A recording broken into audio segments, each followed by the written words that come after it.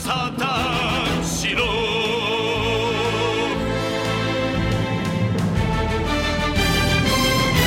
Hello, everybody, and welcome to episode 224 of the Saturn Studs podcast. I'm Kurt, joined again this week by my exploratory co-hosts, Peter and Jake. That's right. Coming at you with the Silver Spaniel edition. That's right. We've taken a small dog and dipped it in sterling just for you this episode. It's fairly shiny. It was more like a frosted tip sort of situation. Ooh, I gotta get down with that. Guy Dog-airy. I'm definitely gonna be the type of person that like paints my dog like rainbow colors whenever I get like a big floofy dog. Rainbow colors? I feel like guys. Whatever, I don't care. Rainbow colors, whatever it wants. I'm gonna have it pick out the colors. What would rainbow colors be, Jake? Rainbow colors. Rainbow colors. Oh, I thought you said Rambo colors. I'm like, jungle Roy, camo? Yeah. G and Biv, those colors, those ones. I was like, you just like red with the brown and the green, like The fucking color Vietnam. spectrum. And of course, as always, we're coming at you live from deep within the Amazon jungle or some other shit like that somewhere in South America, trying to find a lost Incan temple. Yeah. And we decided to stop and record a podcast so we can tell you how it's going. We ain't found shit. We ain't found shit. Comb the jungle. Fucking yeah, it's hot, it's muggy, there are mosquitoes everywhere. This was a terrible idea. Dude, the Airbnb we rented has like no windows on it, so there are mosquitoes getting in everywhere. Not the best designed house. When the travel agent talked to us by phone, they said there's lots of mesquite, and then it cut off. And I thought they were talking about barbecue. Mesquite barbecue. Yeah. I thought there was going to be a giant cookout. This is the last time we let Peter book Got a it vacation. Guys, good news. There's a bunch of mesquite wood. Unfortunately, we can't get any hydroxychloroquine for preventing malaria because someone decided to use it all for COVID. The United States now controls a monopoly on hydroxychloroquine, and they are using it for COVID, and it works. So we can't use it for its intended purpose of warding off malaria from mosquitoes in the Amazon jungle. We're going to have to switch to the other chloro, that is OxyClean. That'll get rid of malaria. Everyone's going to inject OxyClean into them. Yeah, I mean, you can't get malaria if you're dead. I've never seen Right. malaria and OxyClean in the same room, both alive at the same time. So That's true. I've also never seen what malaria looks like under a microscope. Yeah. Although this all has conjured a horrific nightmare image in my head. So Billy Mays is still alive, and there's, like, in the middle of riots going on in the Capitol, he's at the White House doing an OxyClean commercial as, like, planes fall in the background. Billy Mays here. In the Oval Office. Trying to survive. You want to clean up the downfall of our U.S. government. Is your skin OxyClean. stained orange? OxyClean. That'll get that right out. Restore your natural color. Billy color. Mays here, back from the dead, running for president 2024. Make America clean again. Make cocaine legal again. Running on the OxyClean party. I like that. Anyways, All we're right. talking about Dora, the Explorer, Lost City of Gold, or whatever the shit it is. Is it just Dora in the Lost City of Gold? I think it was Dora in the Lost City of Yeah. Gold, yes. And I started watching that movie on Prime, and for some reason, when I clicked on it, it had the, like, I guess, narration for the visually impaired on. Yeah. And it was describing the logos as they were coming on. And I'm like, this is Orange hilarious. letters fly into the screen. I wanted to fucking keep watching it, but I found it distracting once the story actually started. That's actually really So I had to switch over to Hulu to watch it without that. But goddamn, if that wasn't fucking hilarious. That's so funny. It was good for a few seconds. I also had that. I think Kurt described it the best. It was better, and it was worse and better than I expected all at the same time. It was indeed both better and worse than I thought it would be. It's its market. If they perfectly. finish the CGI in time for the Ultra HD Blu-ray release, maybe it could be a good Tomb Raider movie. Well, it was available in 4K if you wanted to buy it. God, maybe that's how you Yeah. unlock the good CGI. That's where they stored the finished CGI behind that paywall. Behind a paywall. You want a monkey that doesn't look like a horror monster? Because They actually get Danny Trejo to play that part. I died, dude. There were so many what the fuck moments during this. The moment Yeah, the fox came on screen. It's weirdly fever dreamy. Like, I don't know why they leaned into the insanity part of the. Well, I thought they were going to like structure this as a harrowing tale of a girl with mental illness You could definitely exploring the construe that. jungle, but then they kind of dropped that angle and like, no, she's just like an idiot savant. It's just on the spectrum. I mean, all my signs God, are yeah. sort of pointing that way. I mean, 100%. Incredibly smart, very resourceful, not socially inept. Doesn't pick up on social I cues. think you mean very socially inept. Too socially inept. Yeah. Somehow socially inept and yeah, she's just awkward. You can't think of the other word, can he? You can't think of the other My word, brain can no you, work Jake? today. You I spilled your spilled beans. my beans last night. Why just spill your beans? Spill your beans. That is going to be a running joke on this cast for a long time, and I'm okay with Forever. that. Put it in. And last Put night I it in just with all the spilled rest Jimmy. of shit that no one fucking remembers. Like Duck Duck Goose. Oh, The God, horror yeah. movie that will be a. You know what? We could almost you could get that produced now that we're all in quarantine. Oh, looking at some of the trailers we have. Dragging oh, yeah. on. I mean, yeah, Like if let's talk if about Bad some of these Hair trailers. beeth the bar, then Duck Duck Goose could line up on Hulu Welcome next to Trailer month. Watch. Our trailer roundup segment where we discuss trailers. And 2 weeks ago, we had a slew of just terrible looking trailers. And then last week, we had a bunch of good looking trailers. And now we've spun the pendulum back around. We have a sliding scale. There was only 3 trailers we managed to pull up, and one looks terrible, one looks okay, and one looks kind of good. Yeah. Let's start with the terrible, shall we? Bad Hair. Yeah, we'll work our way up. Remember that Bad Hair. episode of The Simpsons where Homer gets a cursed toupee? Well, the acclaimed director of Dear White People has made a deal with Hulu to produce a movie that's basically the same plot, only with a black girl who gets a cursed weave. No, I don't think it was a weave. I thought they just did No, her it's a hair weave. up. Like she got like The a braid. synopsis says, in 1989, an ambitious young woman gets a weave in order to succeed in the image-obsessed world of music television. However, her flourishing career came at a great cost when she realized that her new hair may have a mind of its own. Now, if that doesn't they're hook you, are they I gonna don't do a- know what does? Now the, What- Are they gonna do a whiplash scene? Like she tries to get a career in the music industry. They have J. Jonah Jameson, just like not my hairstyle. It's gonna be not quite my hairstyle. it's gonna be like a the ending is gonna be like a found footage sort of like uncovering of this the events of this, and then Willow Smith is gonna pop it into her VHS player, and that's gonna give her the inspiration for I whip my hair back and forth. that's it. That's it. There it is. Yeah, like this movie, the imagery that they were putting up in this movie, I think I don't know. I don't know what they're going for here, because, like, she's, like, crying as she gets her hair done, and then she starts, like, hallucinating her Because she's ancestors. tender-headed, Peter.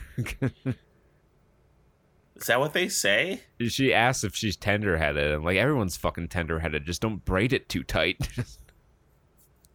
Yeah, I guess Your scalp is tender. That's a feature of your scalp. Oh my god! The only way this movie ends and is redeemable is if she gets in a fight with another lady and rips off her weave in the fight, and then that's how she snatched her bald.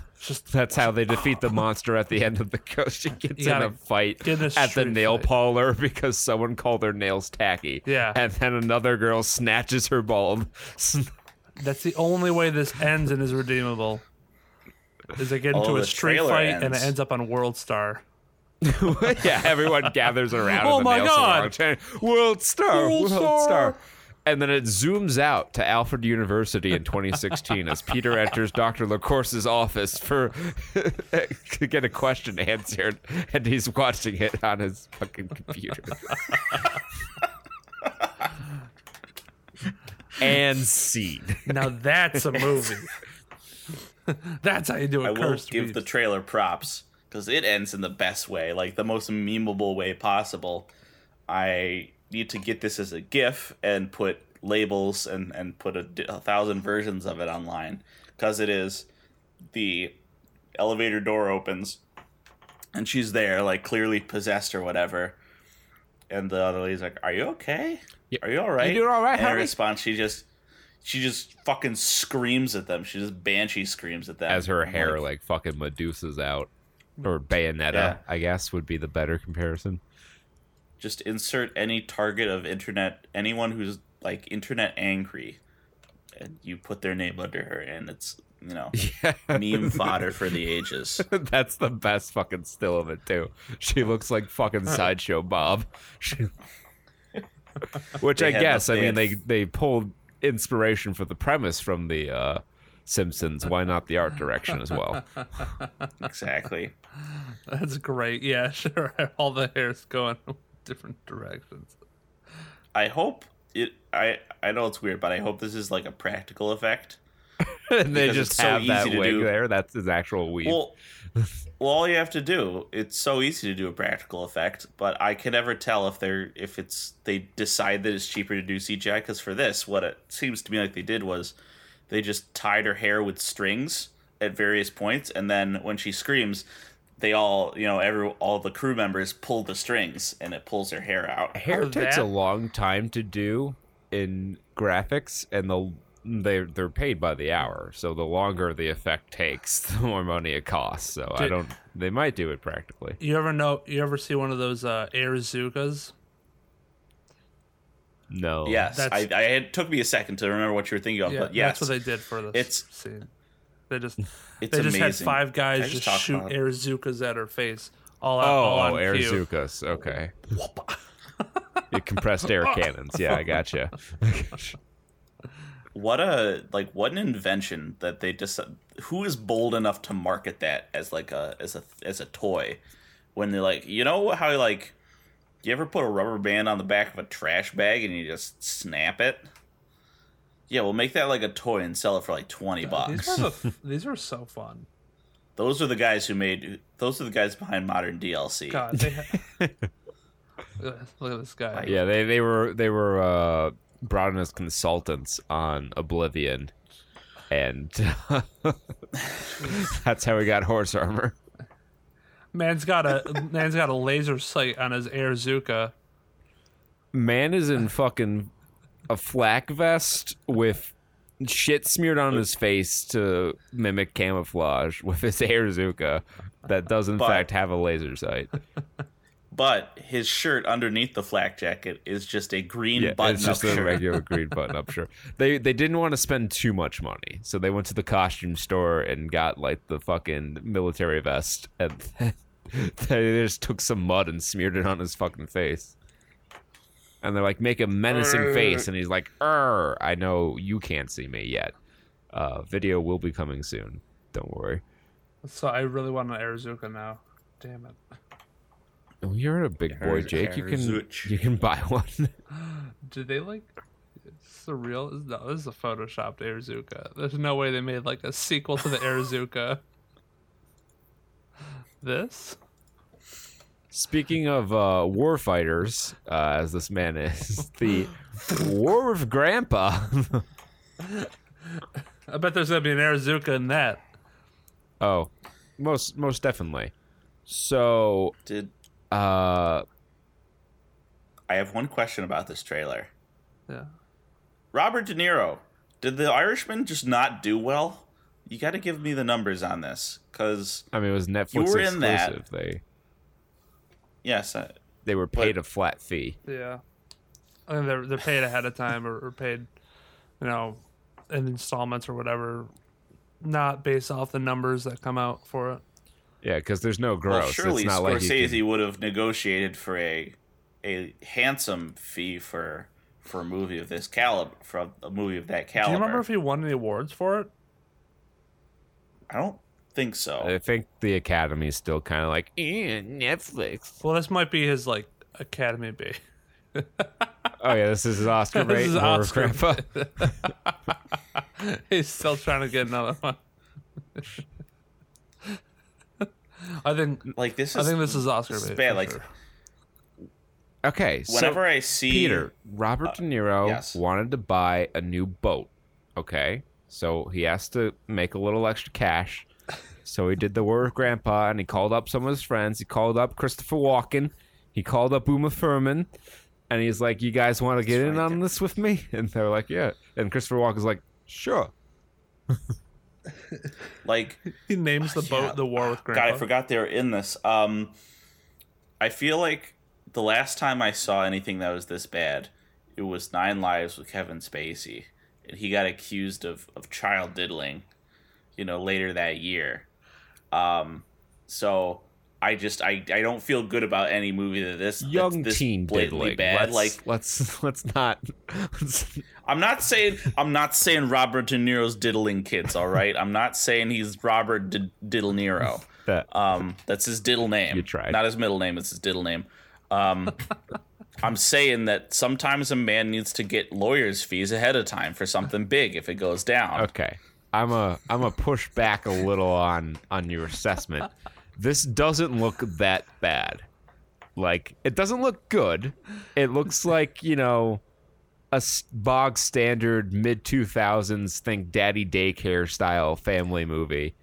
Which, yes, I actually did argue for this. I was like, we need more of these. It's so I fine. shouldn't be so critical. Like, it doesn't. Obviously, it's not going to revolutionize your worldview or anything like that. But compared to, let's just compare it to Dora. I would rather watch this than Dora. Like, at least the plot seems grounded in reality. And the trailer did make me laugh a couple times. They've got Cheech of Cheech and Chong in here. And, I thought that's who it was. That's awesome. They got a good cast, and it's a premise. It's based on a book that apparently sold well. So, it's not some fucking Hollywood screenwriter just phoning it in. I feel like I've never felt this much animosity though towards my grandpa, even if he were to steal my room for a bit. Well, yes, but Jake, you do not live inside of a movie. Your life does not need conflict to drive itself forward like the plot of a movie does. Did I do it? Foam honestly. sealant on his face. Some of this stuff could the foam sealant, kid, if you really want to get rid of your grandpa, just fucking change his meds out. Yeah, really. And wait 2 weeks. Dip some of his I don't know, what do old people take? Go to a pharmacist. Warfarin. Go to a pharmacist with his blood pressure medication and ask them what can't be taken with this, and then buy that thing and swap out one of his other medications with it. Bold move. Hi, Grandpa. It's time to start your new grapefruit diet. Here, take this mystery vitamin. It's one of them. Vitamin B. I don't know. It's vitamin GHB. It's iodine. It's iodine pills to sanitize water. Yeah. Iodine pills. Here, that Grandpa, sucks. here's your tea. I put a little polonium in it to help with your digestion. No one I've heard has fallen out of windows recently in Russia. So I guess the economy's on the They up did and do up. some pretty funny jokes, like the snake in the bed as an homage to the horse head. in Yeah, the well, bed. they were playing the fucking Godfather music too. I'm like, if they like put a stuffed horse head in the bed, I'm gonna fucking lose it. I just wish it was like it like had that like red stain over it, and like they did it slower, and maybe it was like spaghetti or something like that. Yeah, That would have been just so funny. I would have loved that so much. They have another Godfather music playing in the background. yeah, it was pretty. Yeah, this had good. some moments. I think this movie's gonna be one of those where it has like certain moments that do make me go ha ha ha.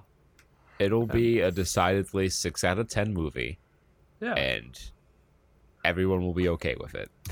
De Niro's gonna get his little extra cashola, buy a new boat, name it The War with Grandpa, and go fishing with Cheech and Christopher Walken. And Christopher Walken. Yeah, they're gonna have some brews, and they're gonna catch some fish. Not unlike Spider-Man v. Batman, which is the other trailer that we got today. Fun fact, Spider-Man there versus is a Constantine. Spider-Man Batman crossover comic. It is a single issue. It's about 50 pages, and it is worse than you would hope. I feel like It's not those bad, don't mix. but it's okay. Well, the premise of it was okay because they were like investigating, I think, the Kingpin, okay. and it worked enough. It just wasn't as a lot of those Marvel DC crossover things were not good. Like the JLA Avengers crossover comic was terrible. It was not good.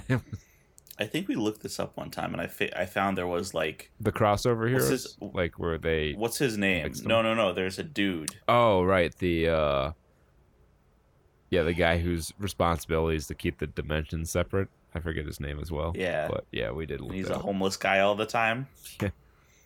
All right, anyway, but The Devil All the Time is the story of a vainglorious Southern preacher and a murderous Tom Holland, maybe? I guess. Heroically So, murderous. Is Tom Holland's ancestor like a Nazi? No, I think he pulled Luger off a dead Oh, okay. German guy in the war. I don't know which one it was. World War II, according to There's- the synopsis. Okay. It looked very smoky and looked like some sort of no man's land. Yeah, I didn't see But- any like German paraphernalia on the guy's uniform, but I couldn't tell. But okay, that's fine. Because I thought maybe they were like setting him up to be like, in this trailer to be like, oh, he's maybe a little racist. Because Well, there's no one to be. I don't think there's anyone to be racist against in this movie. Yeah, they're all kind of white. They're all. no, but he could be racist. Is this an Appalachian? Yeah, it seems like it. It says Southern Ohio Oh. in the synopsis. Okay. Wow. So that's like I get super mountainy River vibes Valley. from this.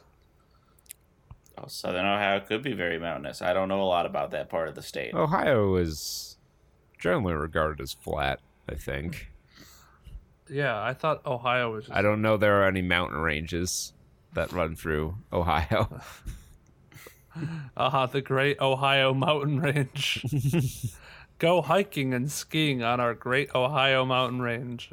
It's Summit just, Mount, what's your point? just a mound of dirt Yeah. in the backyard. This really feels like it wants to be in the Appalachian Mountains. It does feel decidedly more southern than the setting would indicate, but maybe that was just what America looked like in the 60s. Yeah, it could be. Who knows? So it seems like it could be really, really good. I've been saying for years that Robert Pattinson is the best actor in Hollywood. And Have you? after seeing Lighthouse... Because this is interestingly enough, this is the first time I've heard you say that. Even after we reviewed a movie of his. I have been saying this for years. I really have. I've been saying it daily, nightly, and ever so rightly. That Robert Pattinson needs to be in every single movie ever made. After his performance of Twilight, New Moon, Breaking Dawn Part 2. They really did milk that last one, didn't they? Yeah, they stretched it. Apparently, Stephanie Meyer came out with a new book, which is Twilight from Edward's perspective. Oh, did she? I thought she canceled that. No, it's out, and they're reading going. it on 372 pages. Oh, no.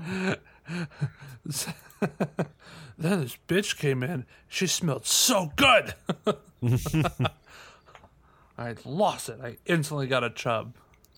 I wanted a What's bite the name her. of it? I forget. It's something like Gathering Night or whatever. Yeah, I don't remember the title. I'm sorry, but Eclipse. I stepped into the sunlight and I sparkled. Eclipse was like one of the books in the Twilight series, I think. Yeah. Right. It was Eclipse, New Moon, and Breaking something Dawn. else. Dawn? Oh, I thought it was Wax and Gibbous. Waxing. Maybe that's a new one. And the sequel to that one will be Waning Gibbous. Waning- And then, Waning Crescent. and then That's another series. Oh, fucking moon. Wheat Moon. And then Blue Moon. will be the last Harvest one. Moon. But then they get It's into copyright disputes with Family Guy over their Star Wars parody. Isn't that called Harvest Moon? Harvest I don't Moon is a know. video game series where you Oh, play a were you talking farmer. about the Blue Harvest? Blue Harvest. Is that what That's you what were it talking? probably is. Yeah. Yeah, that was when Family Guy just did Star Yeah. Wars. They called it Blue Harvest. Harvest not? Moon refers to a song by Neil Young. Oh shit. It's also a time when there is a full moon for I think 5 nights in a row. It is the full moon sometime in the closest fall. to the autumnal equinox. Yeah, because you could do your work in the dark. Imagine that. People were lit. I could have Actually, sworn this, Harvest Moon was a video game series. This cast is pretty stacked, is. to be honest. It is. Tom Holland, Robert Pattinson, Harry Melling, Sebastian Stan, Bill Skarsgård. Bill Skarsgård. I saw him in there. That was really cool. I think there's one more who I was like, oh, nice. Can't wait to see that. Let me look up the full cast. Yeah, Netflix spared no expense, much like with The Irishman. They just got them all.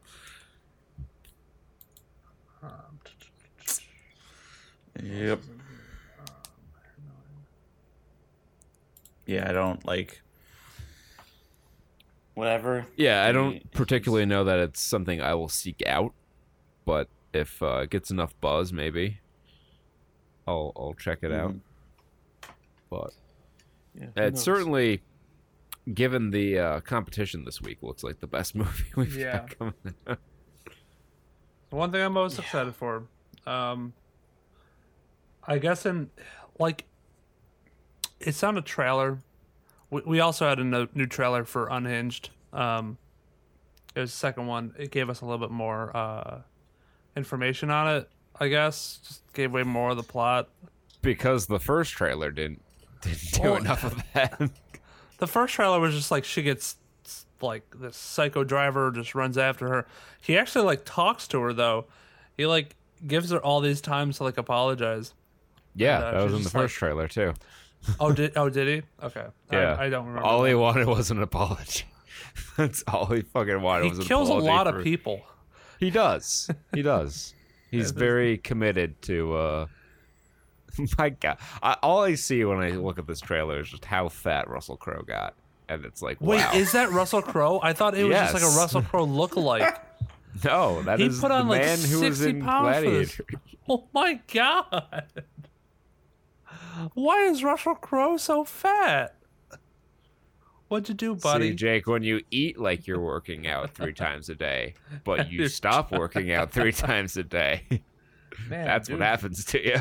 Dude blimped out. Well, it's a good thing there's a truck there. It gets out. He's just got a big pot belly on him. He breathes very heavily. That's why he had to do the movie in a truck, because if he had to like chase her on foot, he'd have a heart attack on set. Oh my gosh. Yeah, that's true. Shit. So the other thing, it's like now take this with a grain of salt, everybody, because I know you're waiting on bated breath for the dramatic reboot of Fresh Prince of Bel-Air, but there was a fan trailer that was put out not too long ago. I don't know when it was. Maybe it was a long Several time years, ago. I think, at this point. And, I know we covered it on the show back we when it really? was just me and Peter. Oh, okay, that's why. So This it was was. the first time ever seeing this. It's that old. It's at least first Okay. half of 2017 old. Wow, really? Okay. Yeah. Shit. Okay. So happened a long time ago, but Will Smith was just like, "Hey, man, I like this," and I guess he's gonna try to get it produced with the writer, with the original maker of that. So more information whenever. I don't know. I just hope this dies in production. To be honest. Yeah. I don't think there's really enough there. I think it was a cool trailer. Peter and I watched it. We're like, that was cool. And then we moved on with our lives. Yeah. Yeah. And I guess the only other cool thing in movie news, Legend of Korra is out, so go watch that if you're an Avatar: Last Airbender fan. Continue that story that you just binge watch on Netflix. It's a With binge Korra. watch.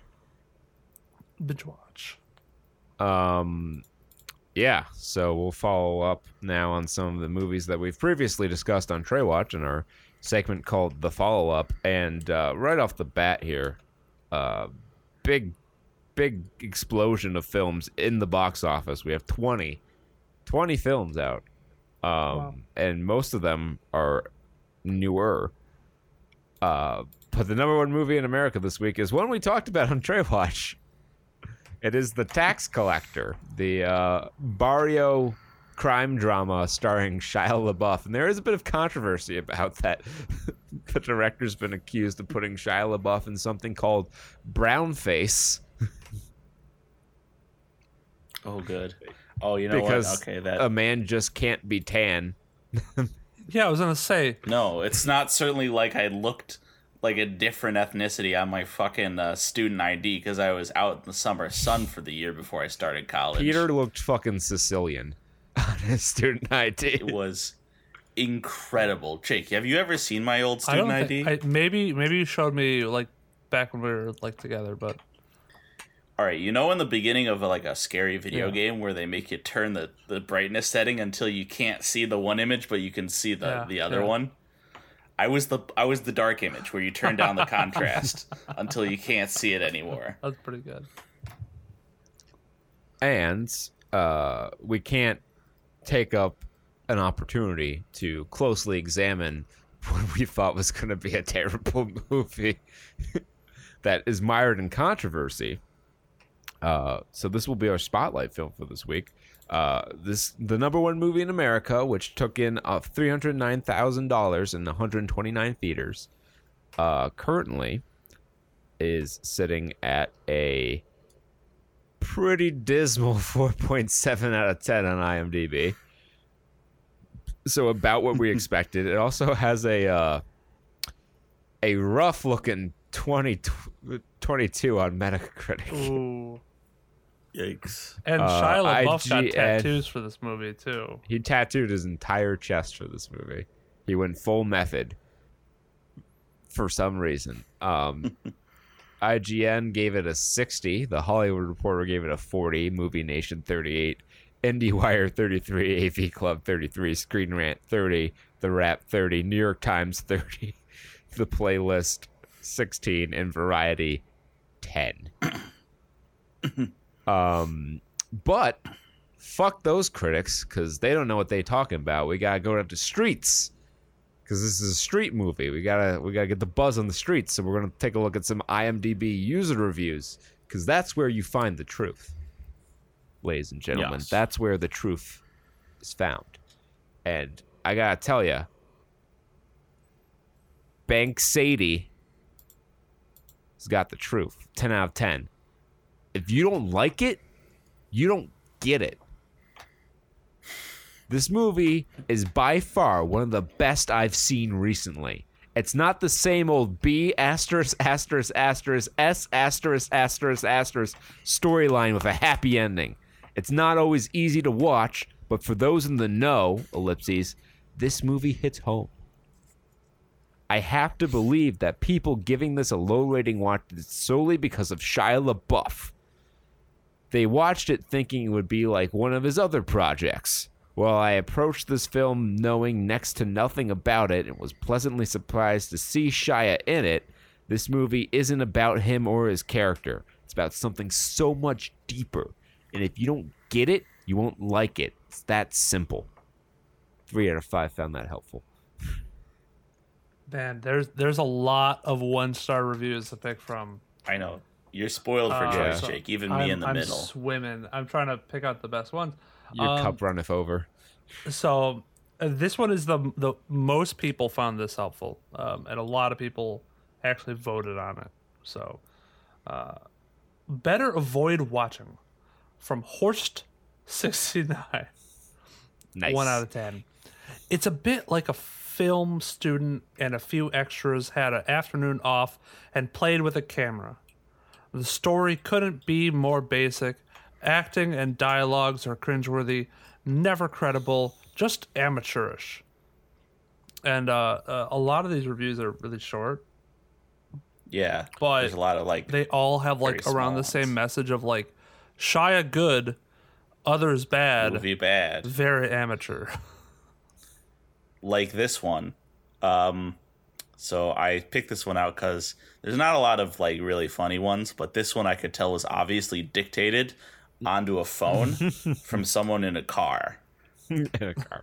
Because it Is there just gives random off that swearing vibe. in the middle of it? Sadly, no. I'm turning but, here.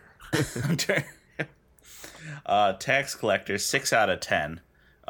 From Built Ride 01.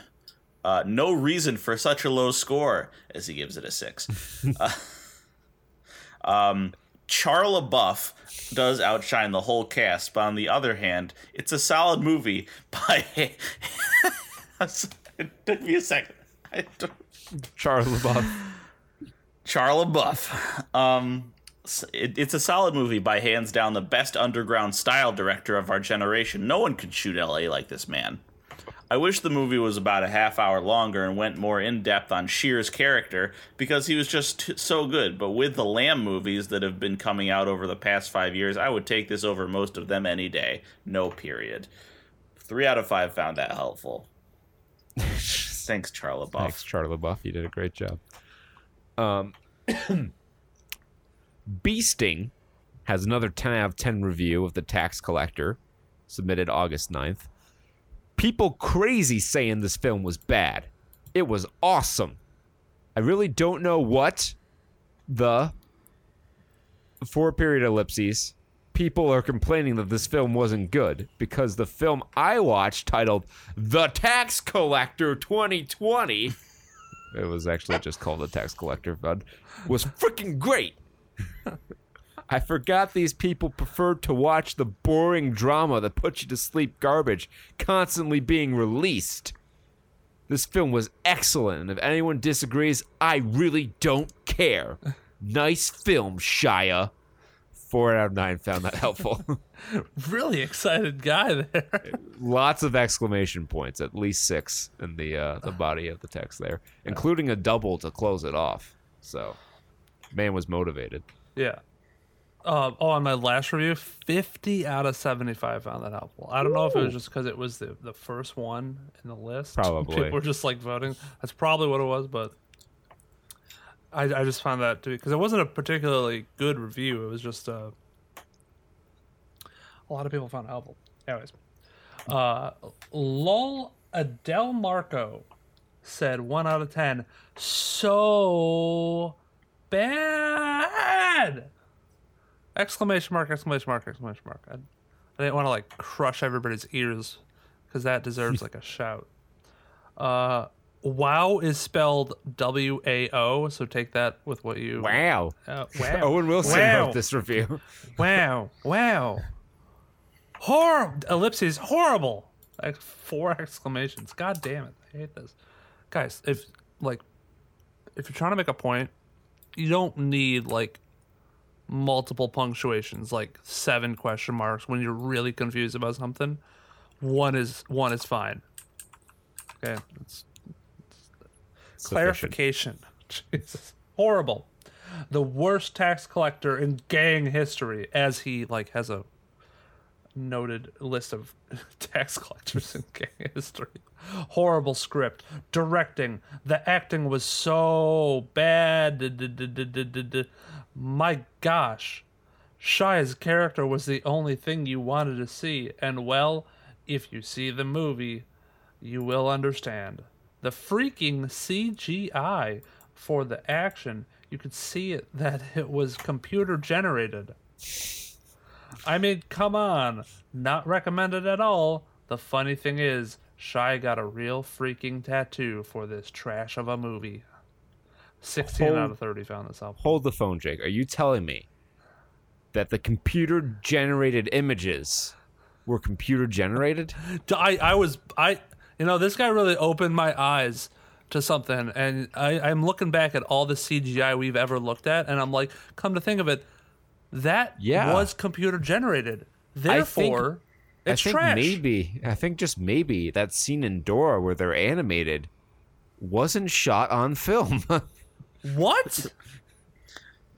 You mean that animated effect was somebody scribbling on an iPad or whatever? You know how hard it is to get a computer to pick up a pencil? Very hard. They don't have any arms. Yeah, how is a computer going to generate this? There's nobody behind. You have to have somebody typing behind it. They can't, make a drawing. So, I mean, there are some who've dipped it in paint and use it to generate the images that way. But then you can't get anything smaller than the resolution of the size of your case. You make very big pictures with that. I'm just baffled that a movie made in 2020 has images generated with a computer. Like, yeah, that just doesn't seem right. Like, where did Hollywood go? Why aren't we shooting out in actual scenes in the Amazon and Mexico or whatever? I don't fucking know. What is computer generated in this movie? A rat? Yeah. Muzzle flares, maybe. I don't know. All right, take us home, Peter. Is Kevin Hart a supporting actor?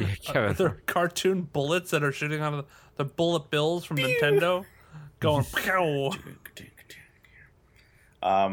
So this one, it really hits home on the social impact of the tax collector.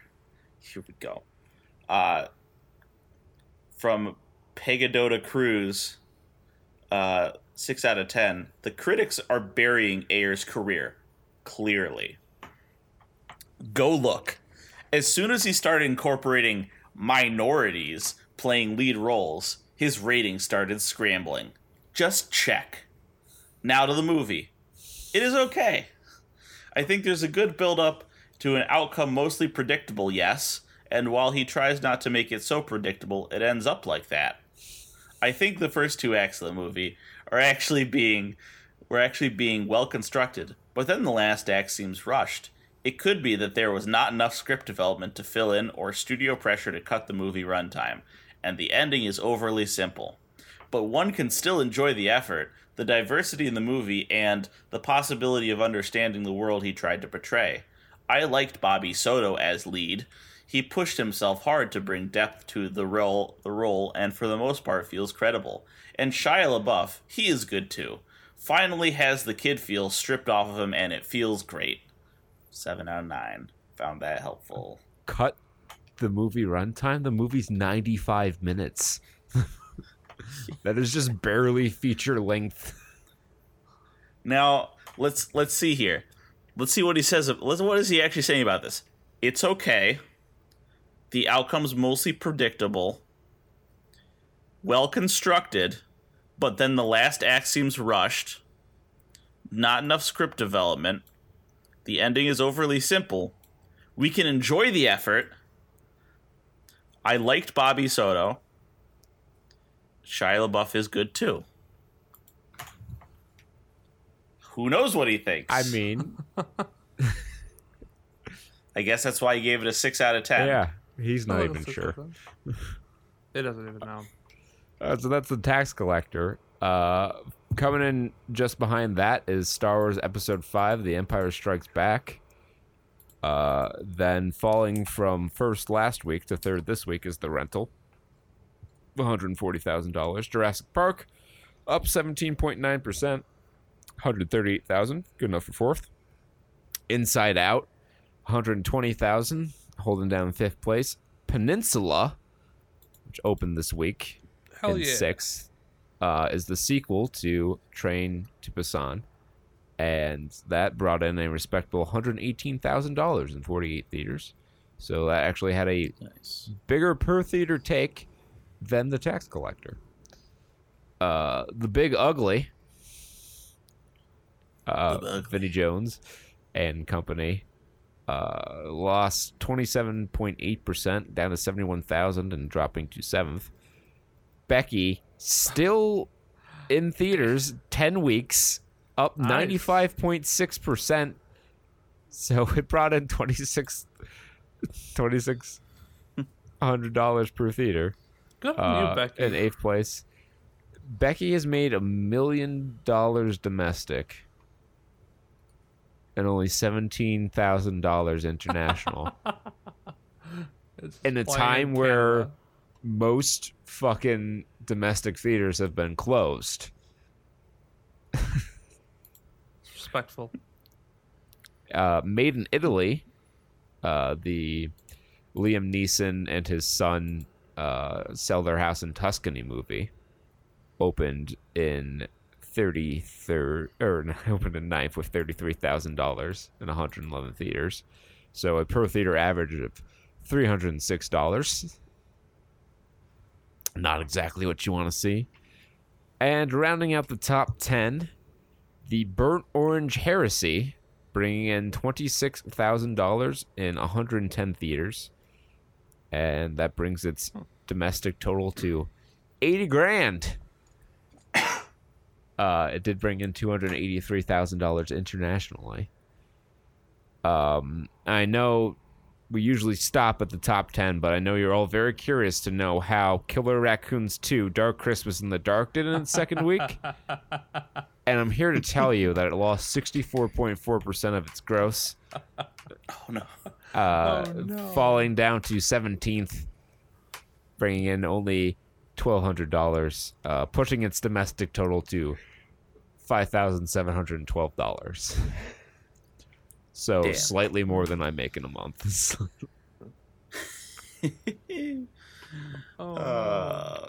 Goody. So sad. There's We'll have the to review phone. We'll have to try to buy it just to help it out, just to give it a little push forward. I mean, we could fucking buy the entire fucking film apparently because of how little it's made. Yeah, right. The rights to that can't be too expensive. While we're talking about like movies and movie theaters, have you kept up with like what AMC's plan to like reopen movie theaters have been? No, because New Jersey is not. Well, in the I'm reading business this of thread. opening anything right. From this tweet from WBRZ News. AMC theaters set to reopen August 20 with 15-cent movie tickets. So they're reducing the theater size by like down to 30% capacity. And then they're also selling tickets for about 15 cents a pop. So you can buy the entire theater for like just yourself under a normal ticket price. I think that's maybe what they're going for. Yeah. is Could be. sell it for you and a couple of your buddies because you're the only ones who are going to be going to the theater. And then you just pig out on popcorn. Please, someone put some money on our books so that we can show that we just didn't make zero Yeah. for the month. And maybe we can pitch the idea of movie theaters to enough people for a long enough time where we won't have to demolish the theater by January. Yeah. And who knows? Maybe they start laundering like drug money and start inflating their books like a shit ton. It's like, we're open. We made $20 million last week. So because that seems like an appropriate and sustainable business model. Like, I just want to see them survive, and they have to launder drug money from the cartels. Then so be it. Watch Ozark; they can do it. Just watch Ozark. All right. On to some gaming news. The big story this week is Epic Games is suing Apple over their monopolistic practices after Fortnite got booted off the Apple App Store. And Google Play. True, but in Google shut Play the you fuck can up, actually... On Android, you can actually use different marketplaces and sideload apps easily. None of those things can be done on iOS, which is the crux of Epic's complaint in the lawsuit. It's not seeking any punitive damages. It is, well, I mean, not any monetary punitive damages, but it is seeking, It started playing "Shut the fuck up" when I said, "Shut the fuck up, Google." but it is seeking to break Apple's monopoly on iOS apps in payment. So we'll see how this goes. I really can't predict how this case is going to go. I don't think that Epic has the money to drag this out in court as long as Apple can. I think Epic will get some lovely support from governments I will not name, but that we understand is a thing. You know, I have a history of having disdain for Epic. I'm not super. I don't want Epic to win this. Just because it's Epic. If it was another store that was trying to do it, sure. All right. Well, but, Epic is a developer. Epic has brought us Epic is American. Many classic games. Like which? Unreal 2, Unreal Tournament. Those aren't classic. They developed the Unreal Mario's Engine, which has built like tons of games on it. Just because they make a lot of money off of Fortnite and opened a competitor to Steam, everyone hates them apparently, but they have a long history of not being a shitty company. All right, I actually didn't realize that Epic did anything before. Like, I thought I think I also confused them with Riot, because I feel like Epic and Riot are just like Riot's League of Legends, right? Riot is League of Legends. Yeah. But Epic does have, or Tencent, which is the big Chinese company that owns a lot of game developers. They own stock in Epic. They own a large portion of Epic. So I think they will try to get help from China if they need more money, financial backing for this. But this was all planned out, so which is very interesting. I think that's the most interesting part of it, is that they knew this was going to happen. Because the same day they served a 50-page legal document. Yes. With all the specifics. Yeah, they had it. And an ad that said, "We're taking down Apple. We're trying to take on Apple," which was a parody of Apple's 1984 Macintosh. It was titled 1984. Yep. I don't know if it came out. It wasn't 1984, right? Well, yeah, the commercial aired during the 1984 Super Bowl, if I remember correctly, and it was a parody of a scene in the movie 1984 based on George Orwell's 1930s novel 1984. Yeah. So that's when they aired that famous commercial of throwing the sledgehammer at the screen and kind of trying to break those societal norms of what computers of buying are. IBM PCs. Yes, yeah. It was a different time back then. But they were like, yeah, we're starting up, and I guess that's the message that Epic was trying to relay. But they had this whole commercial planned out for it, which was awesome, and the lawsuit dropped that day as well. So it's like that's no. I mean, they were really prepared for this, quite obviously. They expected to have it removed, and they were ready to take legal action. Just to follow up on my Epic has done a lot of stuff other than Fortnite point. They developed the classic MS-DOS platformer Jazz Jackrabbit and its sequel, and of course the Unreal series, Age of Wonders. Gears of War series is developed by Epic Games as well. Oh, that's not a plus for me. The Infinity Blade series. Oh, Jazz Jackrabbit. Yeah, and then most recently they've done Fortnite, which is by far now their most profitable enterprise. But when you count the games they have developed and all the games developed on the Unreal Engine, they have contributed much more to the gaming world than just Fortnite. Yeah. Yes, Fortnite's they're a made them decent all their money. But I don't know. This is kind of weird because, like, I don't know. You're using their storefront as a way to, like, download apps onto their phones. It's like, if you're using their system, then you should be giving a certain cut, unless they're arguing that it's just too much of a cut. Well, I think they're arguing is that there's no way on iOS to get apps other than through Apple's App Store. Like on Android, there are many different app stores. You can go on, Amazon has an app store, Samsung has an app store, and you can get Fortnite on those things, even if they're not on Google Play. And there's a freedom to negotiate a different percentage cut of in-app transactions with these different storefronts on Android.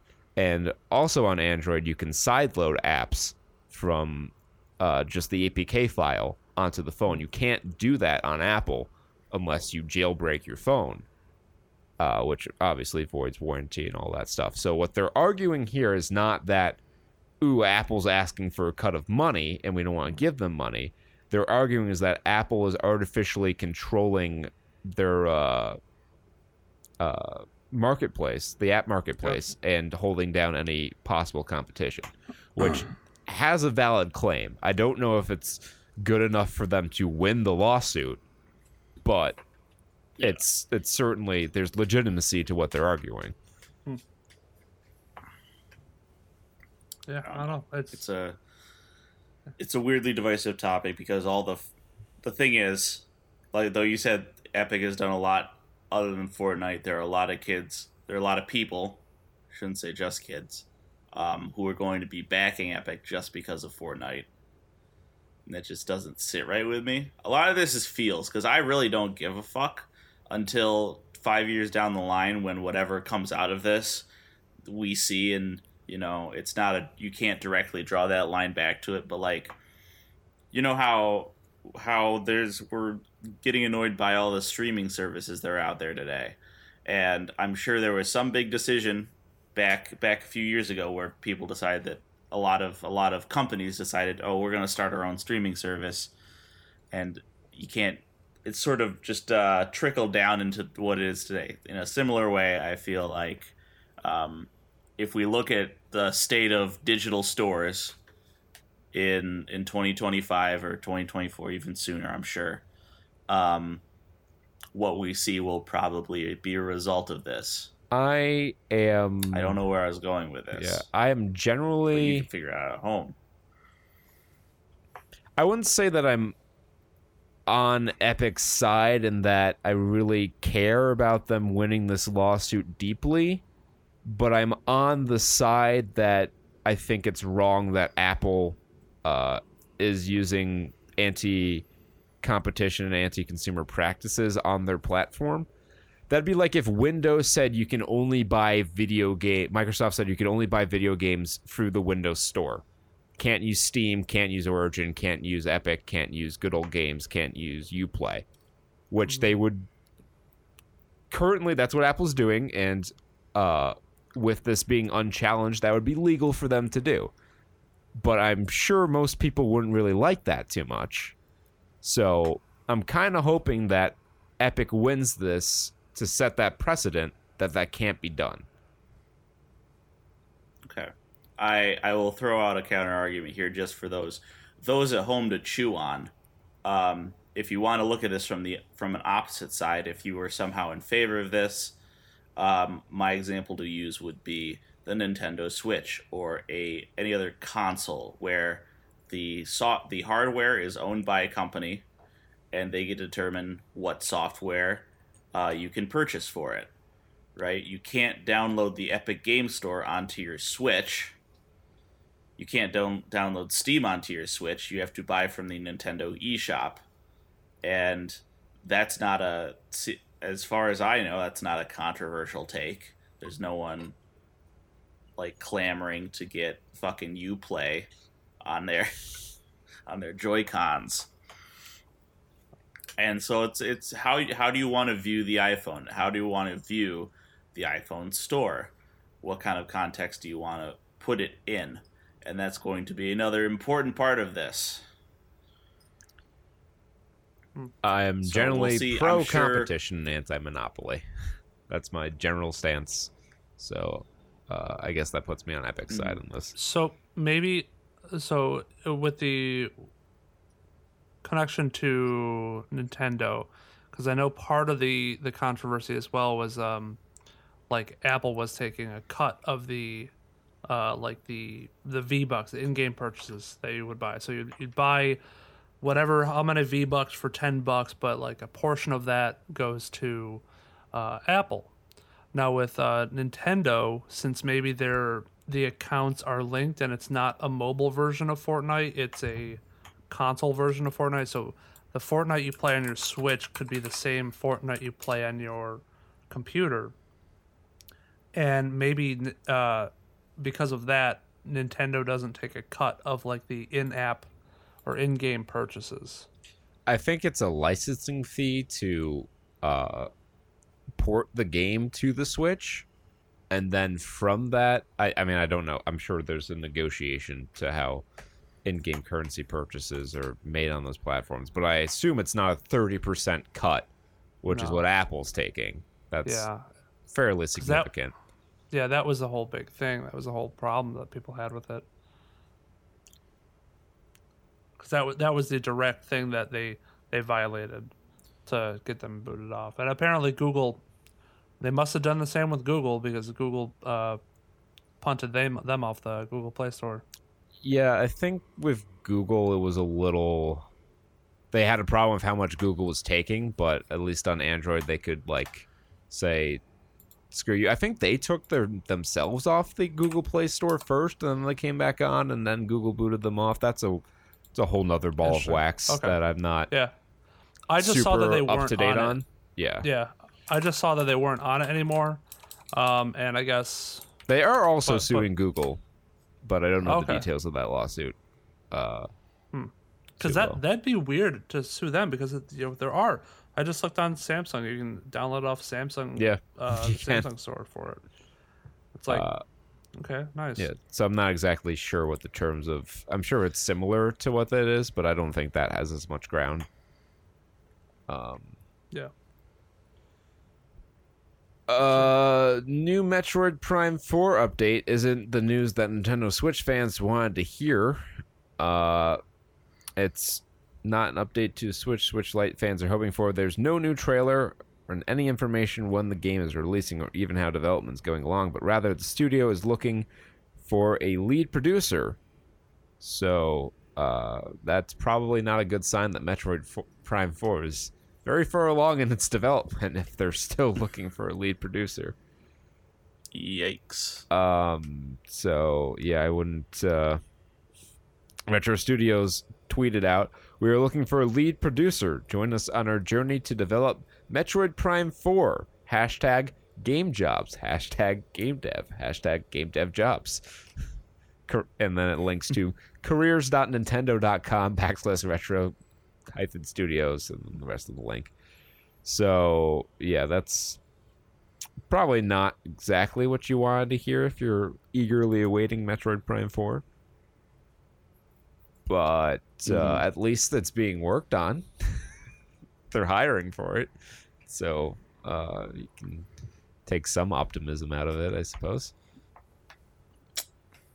In other upcoming game news, Titanfall 3 has been teased by EA during a recent earnings call. They subtly teased Titanfall 3, essentially confirming the series will live on the PS5, Xbox Series X. Titanfall 2 was one of the best shooters of this current generation. Really scratched me right in that mech assault itch.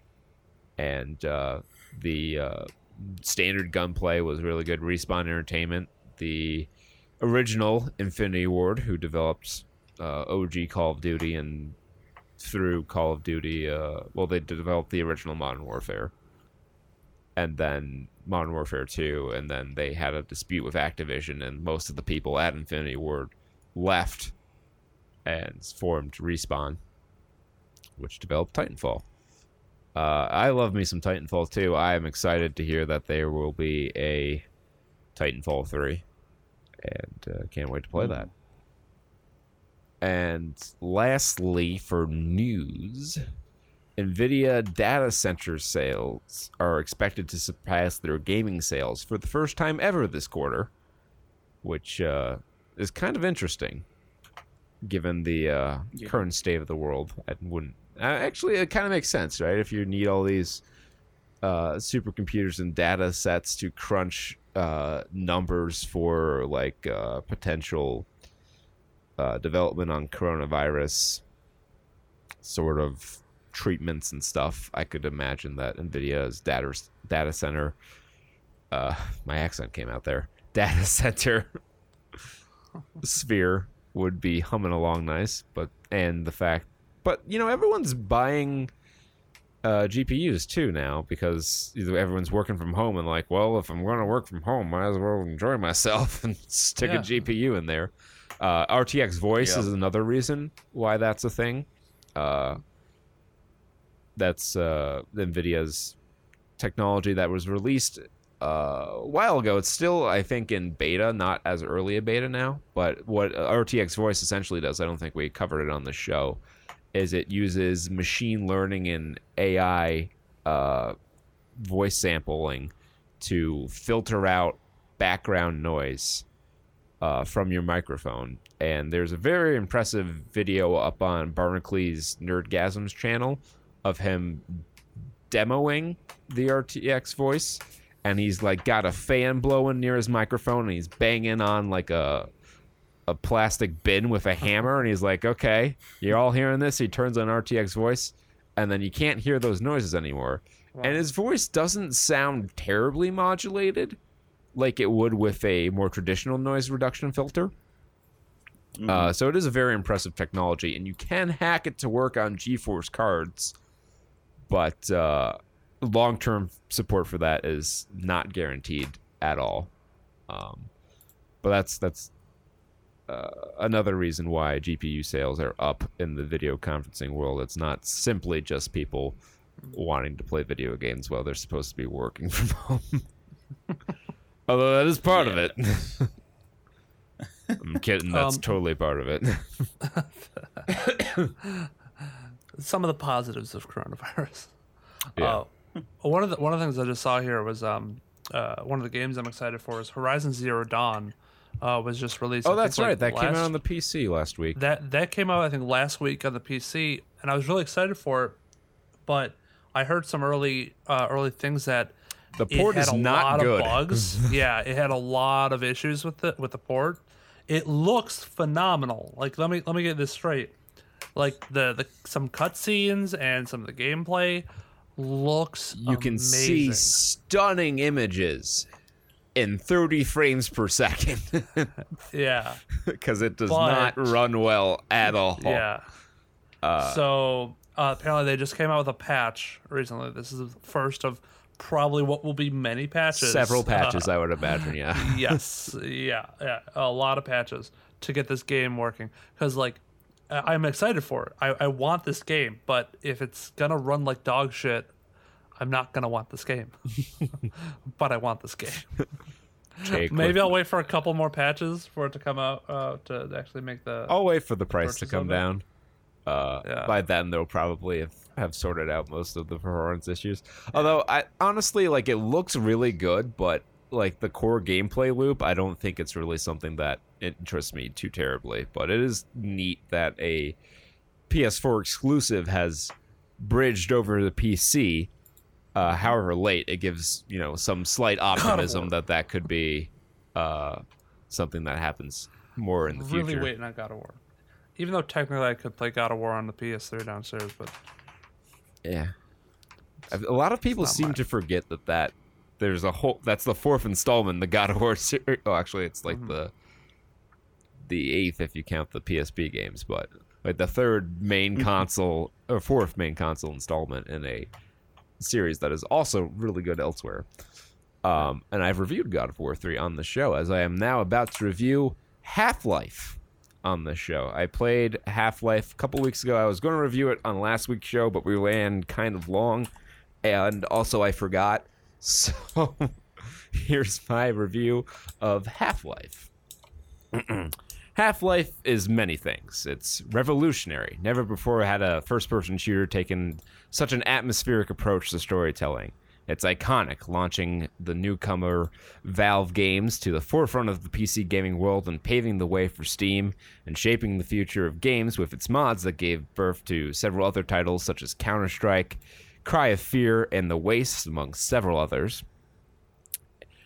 But it also shown its age and perhaps is remembered a bit more fondly than is really justified.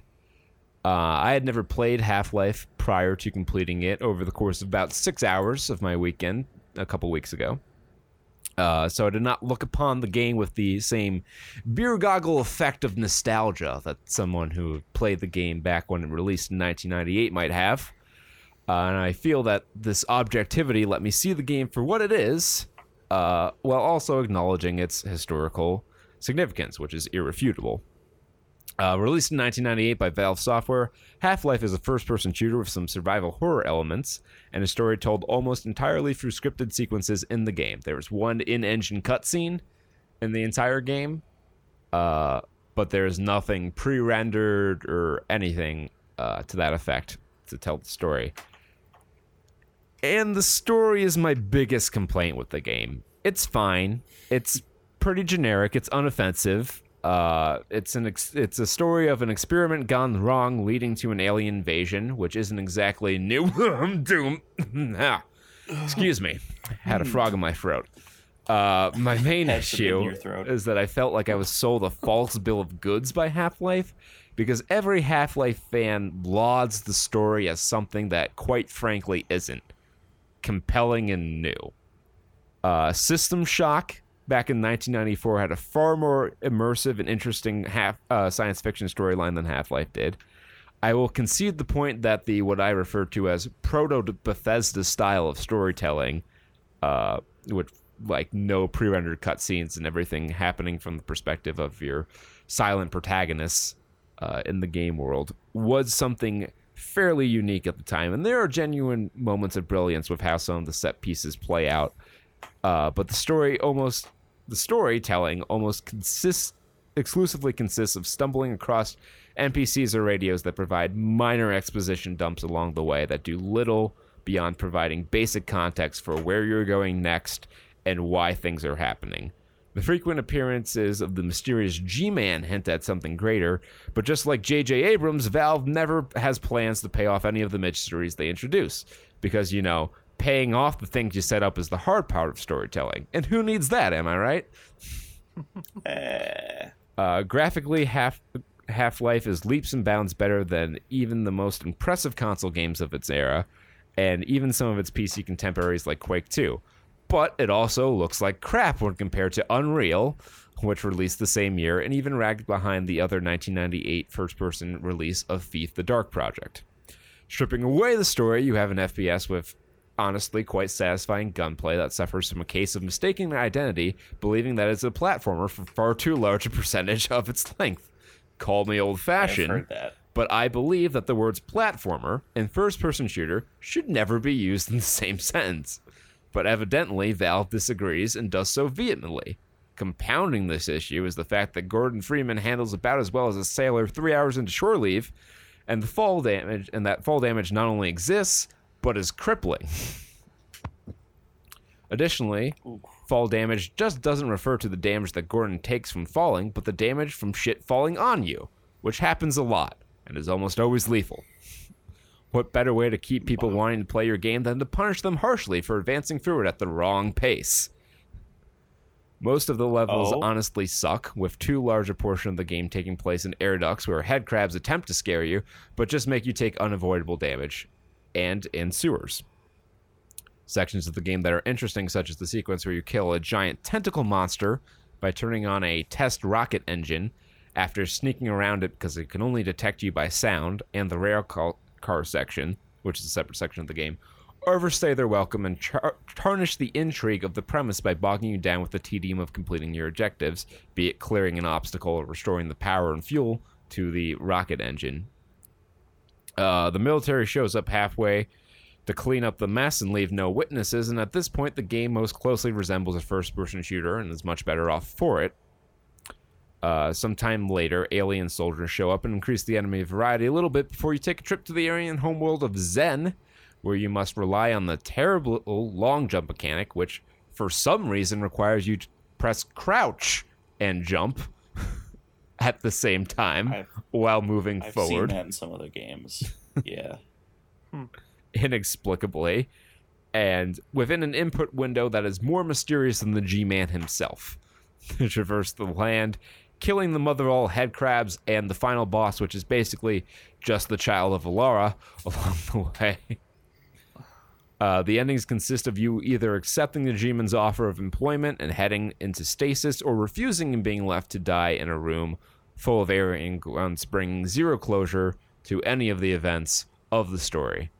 But somehow, despite every negative thing I've said about it, Half-Life, when I look back on my playthrough of it, it's with a certain warmth. It has a certain familiarity to it because I feel most people have played Half-Life. It was just called something else because it's such a foundational piece of gaming. It's kind of like the whole Shakespeare's cliched sort of thing. And it does truly feel like you're playing a piece of gaming history while you're playing through it, even though some of its predecessors and contemporaries told better stories or had more engaging gameplay and level design. Few had a larger scope than Half-Life or flowed as seamlessly as it did, and very few combined all those other elements into a single package the way Half-Life did. I think it's worth playing, but perhaps the Black Mesa mod, which modernizes the controls and the visuals and some of the level design, is the best way to play it. I will give it a tentative thumbs up. But I don't think if you're one of those people who are like Half-Life is the greatest game of all time, I would ask that you play some more video games. Fair enough. Very cool. I've never played Half-Life. Classic review. Maybe I'll check it out. I don't know. That is always one of the games that always comes up, and it's like not better than Half-Life, or or when are they coming out with Half-Life 3? Because that's always been the meme that I feel like most of the people who liked Half-Life were actually thinking of Half-Life 2. But I don't know. Well, I'm playing Half-Life 2 right now, and that review is ready. I have some very harsh criticisms of Half-Life 2. I feel like a lot of people just like fucking around in Source Engine. I mean, that's fun, but the game Half-Life 2, less so. But you'll have to stay tuned for my review of Half-Life 2, which hopefully will be coming out there next week or the week after. Yeah. But let's talk Dora. Let's go on to another classic of the genre. Another foundational piece work of work in cinema. Oh, Jesus. What the fuck was this movie? This movie was one joke. This movie had one single joke, and that's two. One was, what if Dora were real? And two, what if... isn't it funny how she's peppy, but she's also hardcore? Yeah. That's the movie. You don't have to go watch an hour and a half movie anymore. That's all right, basically the movie. There you go. We'll see you guys next week. But no, you're right. Yeah. Yeah. It did. I guess the jokes ran a little dry after a while. It was like, okay, how many times are we gonna laugh at the same thing over? I and over reached again? a point about an hour into the movie where it was like, okay, can we wrap it up, please? Yeah, I sort of just broke. It just sort of washed over me in waves. I will say, so I said at the beginning that this movie was perfectly pointed at its target audience, because I thought about this for the movie. I'm like, who wants to see this movie? Why? Who are you shooting this towards? And it is definitely marketed towards kids who watch Dora, of course, right? But are grown up now and think that Dora is stupid and lame. Yeah. They're like, I'm not a fan of Dora anymore. It was a stupid show. They're like in middle school and like, I think they got to be in middle school by this point. Targeted. Because high schoolers, they talk about high school like it's some magical fucking jungle. No joke intended. Like it's some like Thunderdome arena. So maybe early high school. Yeah, I would think. But like, I think it's targeting people who were kids when Dora was around, or maybe in high school now, and it lives off the premise of, wouldn't it be weird if something like Dora existed in real life and then constructs, the thinnest of plots around that, and takes inspiration from Tomb Raider. A very stock, not just Tomb Raider. I think a very stock archaeological adventure movie, because I've seen this sort of plot not just here but in Indiana Jones, in Uncharted, those are the only archaeological adventure movies that we really should see right now. There's not an Uncharted movie yet, but this looks like a template for that. Yeah, up to and including weirdly interjected supernatural elements. Yes, that there's it. I don't know why that is. I just want there to be. I want there to be an AA movie. I'll shorten it, where the treasure is just a treasure, and like it holds cultural significance to the people, and it's just there. Yeah, I wanted that out of Uncharted too, but then they gave me zombies in the first game and fucking the Tree of Life in the second game. I wouldn't put Assassin's Creed in this, but it just sort of, it has that same, at least the aesthetic of magical ancient artifact that shaped ancient culture. That one element is another like commonality, but this movie, oh boy, CGI chimp. There's a lot of incongruous elements because in the beginning they set up this isn't even a spoiler. They do the framing device where she's just doing her Dora the Explorer adventure, and it's just like the show, and there's all fun characters, but then it's revealed that it's all in her imagination. She's just driving a cardboard truck. Forget that the green screen's awful for just a second. We'll return to it. It's like a boomerang. It'll come back to us. But so she goes back into the real world, but then the fucking purple CGI monkey's still there. Boots is still like Boots. Yeah. Yeah. And they don't address it. Well, I mean, should they? I don't know.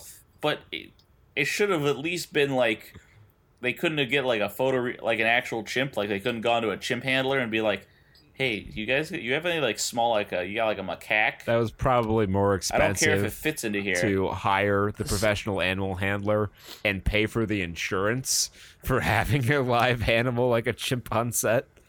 I think I have a theory. If fucking Johnny about Carson this. can do it in the 60s, do it today. God I think I have a theory about this. I think a large portion of the funding of this was like from a like an animal rights and animal protection aspect of it, where they didn't want to use any sort of real animals in any way, shape, or form, because the perception of animals in movies is that they're always mistreated or whatnot, and they didn't want to abuse or take advantage of animals, maybe. So that was why they used so much CGI. Like, might just be a Nick thing. As we know, these kind of movies are always just an icky cookie affair where everyone dumps their load right onto the IP. I think this was also... Now, you'll remember what scene I'm thinking of as soon as I say this, but at least part of this movie was also a testing bed for the Nick amusement park water ride for a water slide. Oh yeah.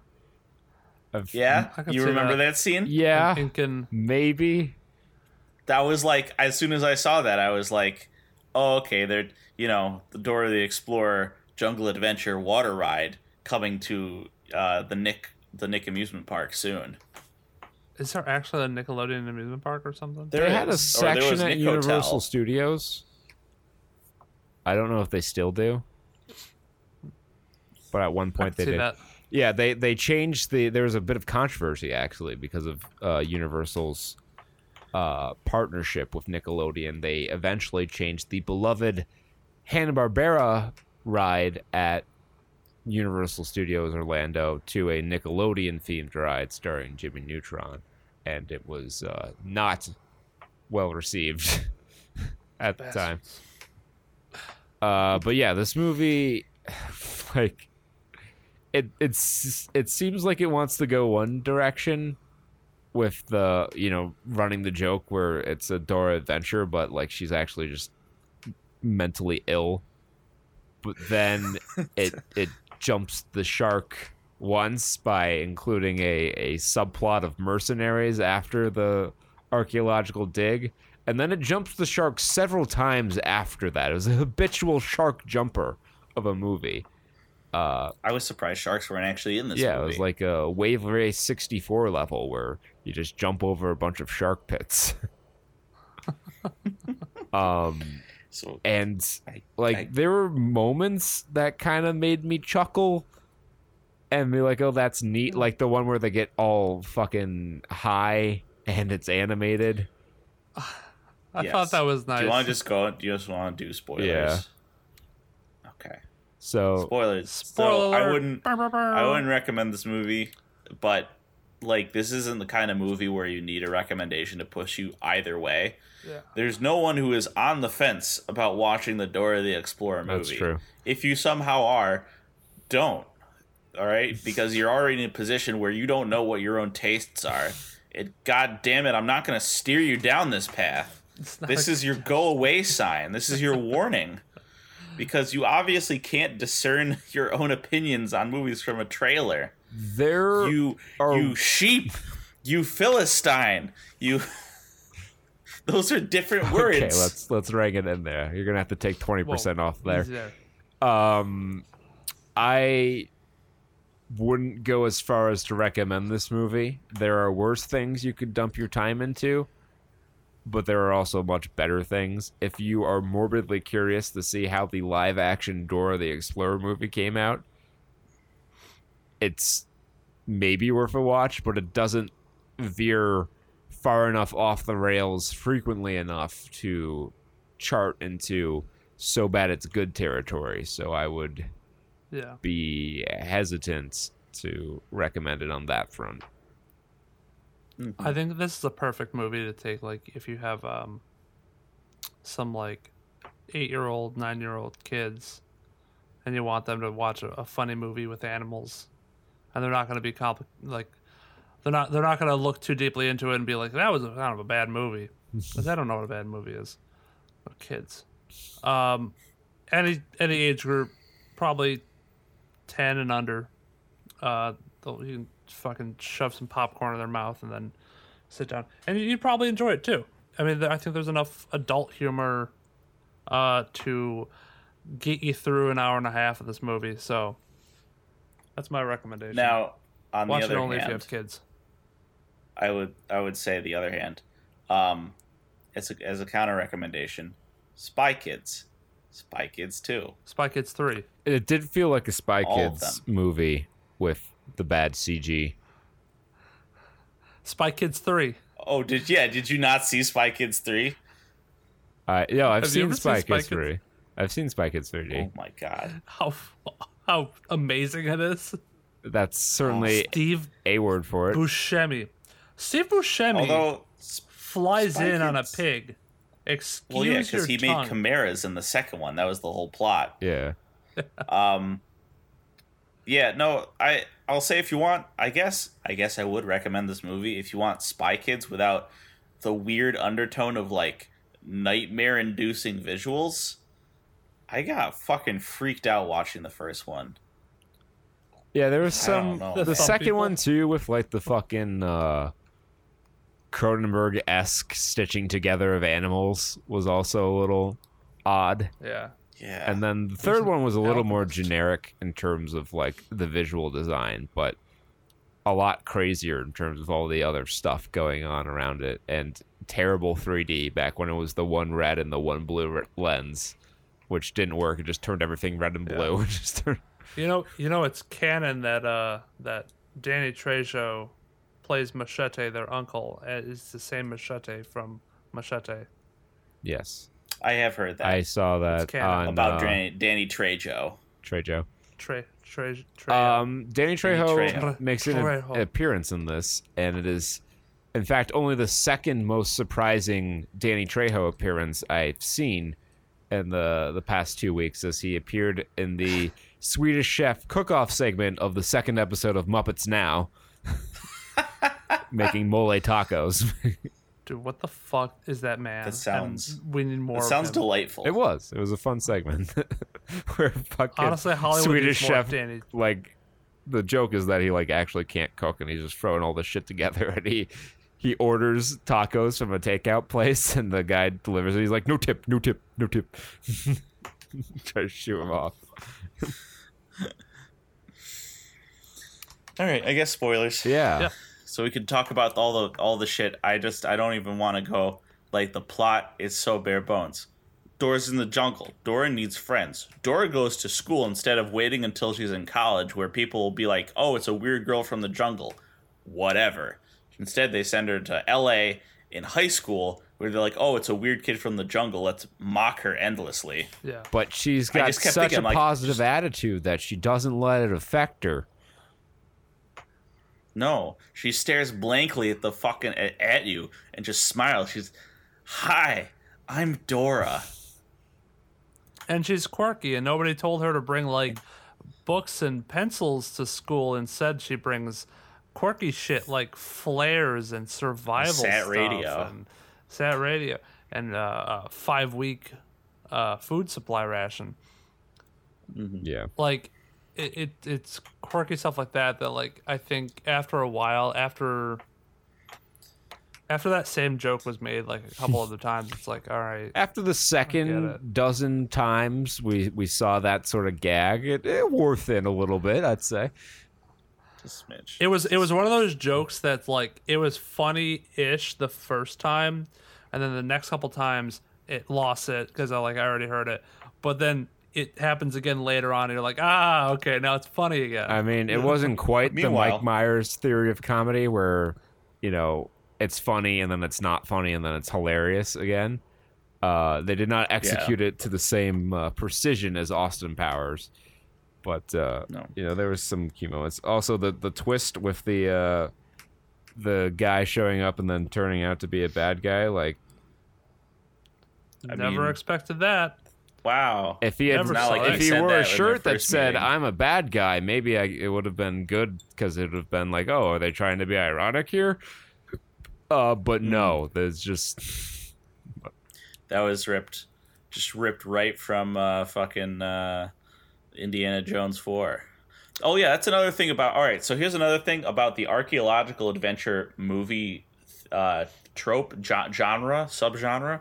It's always weirdly involved with family. Like, the treasure is always like, there's also an element of family running through it, because in Tomb Raider, her father was like hurt or whatever, and then in Uncharted, like he always like meets his family members, and they go on like the adventures with like his brother, his wife, or some shit.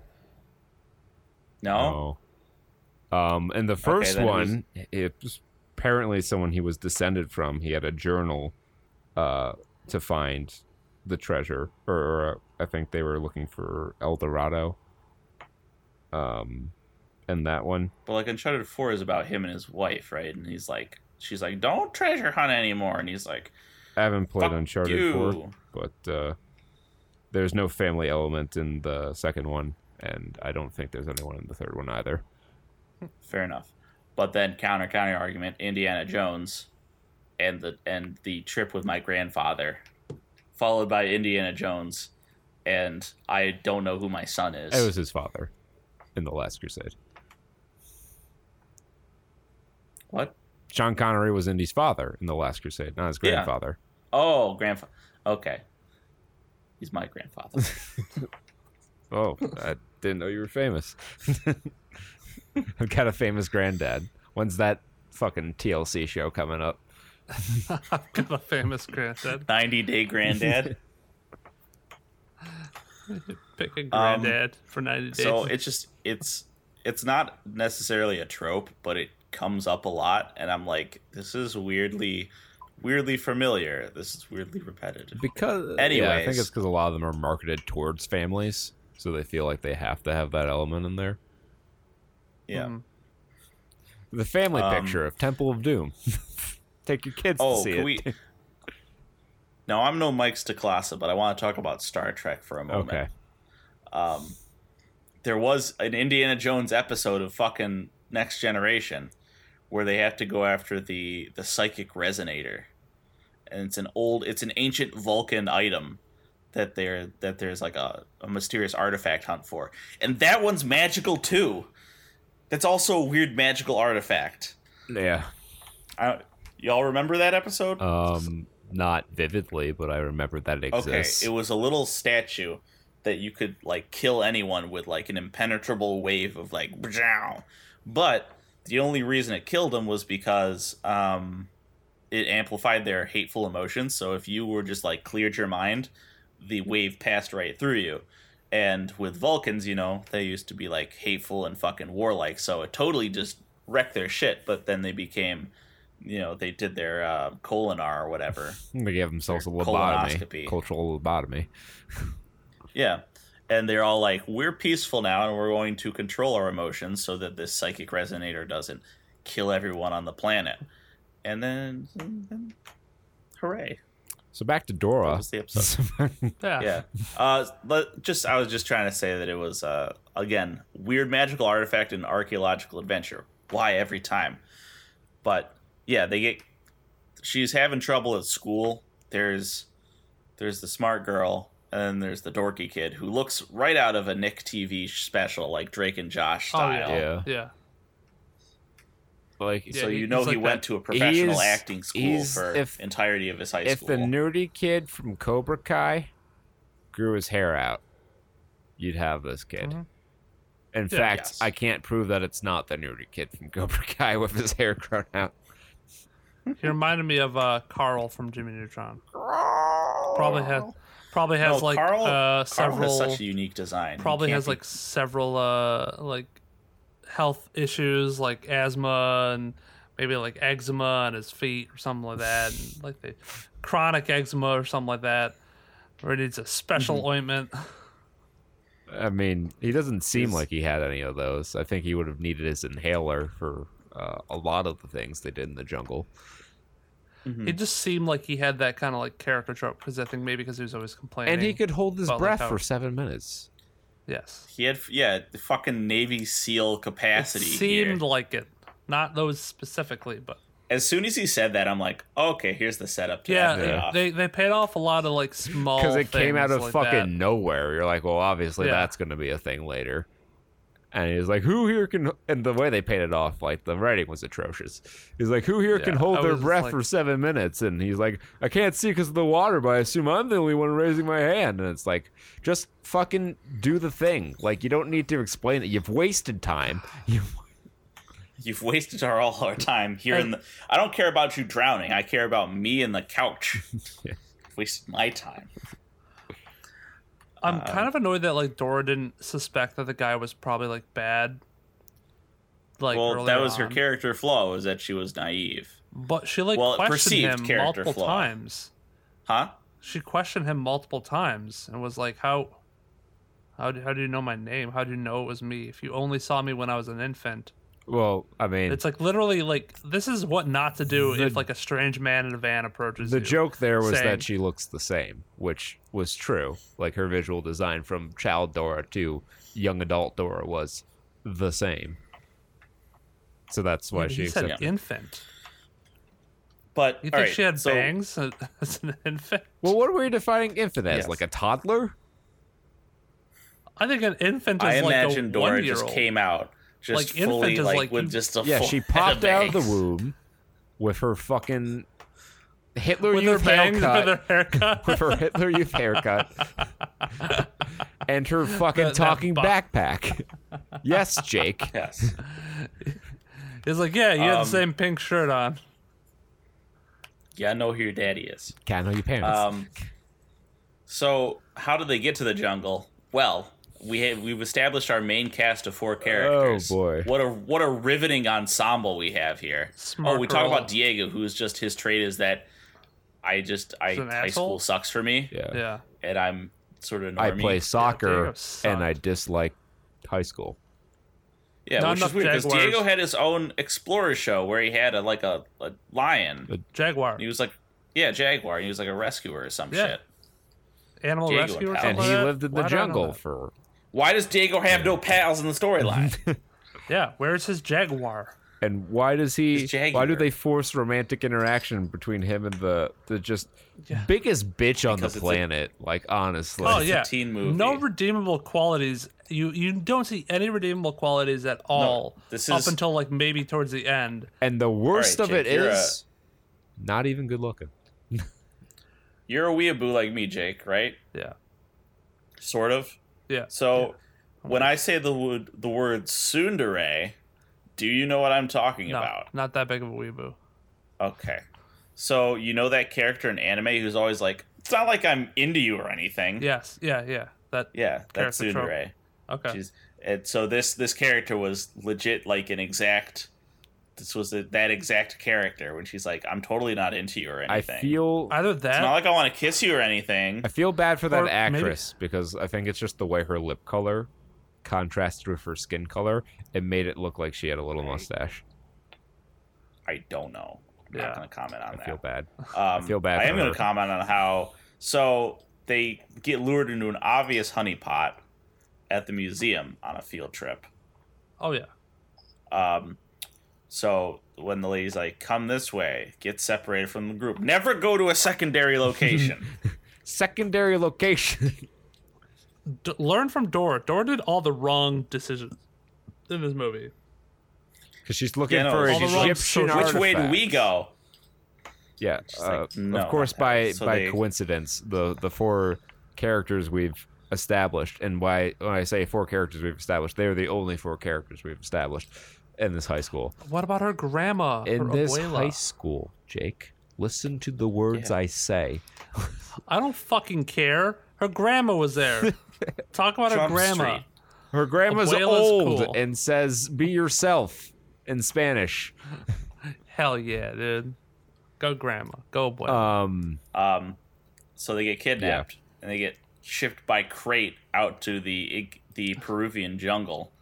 And the A student, whatever her name is, she has the audacity to be like, "We need to call the police," and I'm like, "No." They say it, but I also said it. I'm like, "No, you've been captured by a cartel or mercenaries and are in the Peruvian jungle. It's just not gonna happen. You have to go on a fucking jungle quest in what is, I cannot imagine is anywhere near Peru. They definitely shot this in like Australia. They shot this on a Was it on- soundstage in front of a green Yeah. screen. And well, I it think was any somewhere live, where they had cornfields. yeah, I think 'cause any live action stuff I think is all in Australia. Nebraska. I saw I wanted to see if there was an end scene, and there was. Not an end scene, but an end thing. It was the mariachi band of slugs that go at the end of the Dora show. But I saw at the end there was like thanks to Australian government wildlife or something like that. yeah, it So I'm assuming that was all shot in Australia. apparently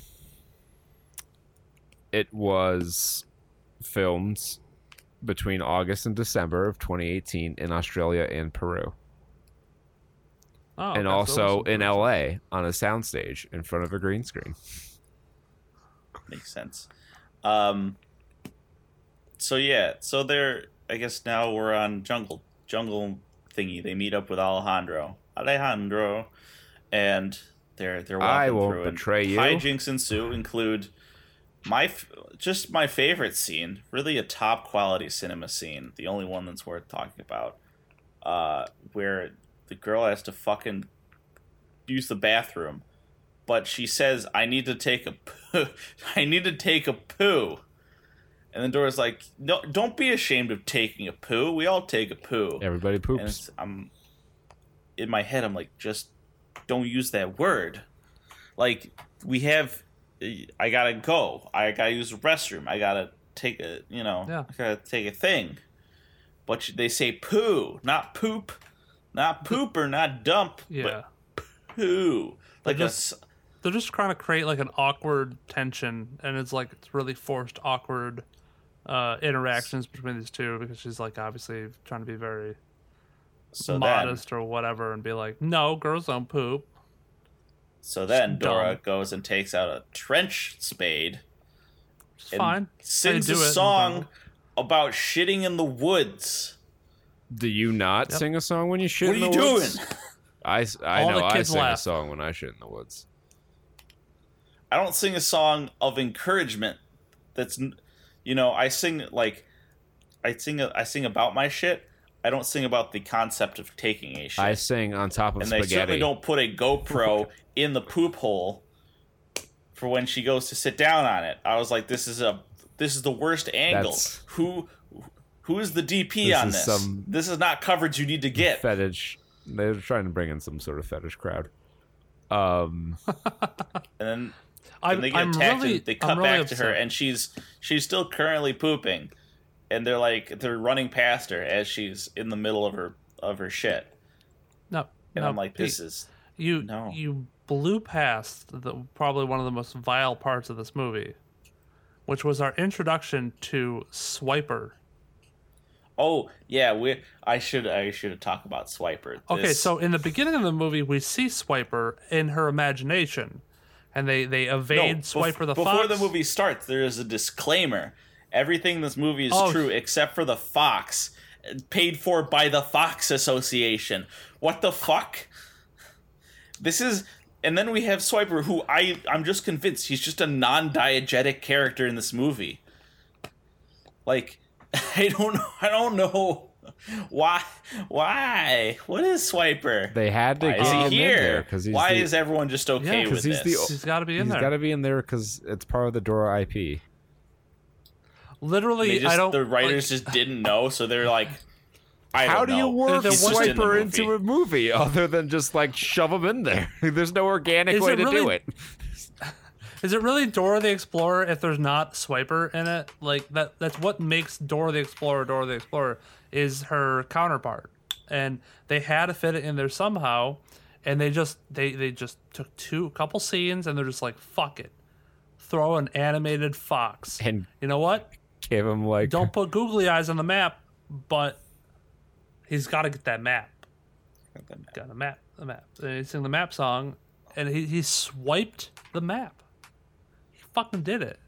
He did it. And then he's going Mang all the time. So he just shows up in scenes. He's there with the mercenaries. And it is just weird how they just don't make any reference to it. In the way that they lampshade hang every other aspect of the movie, they just leave that in.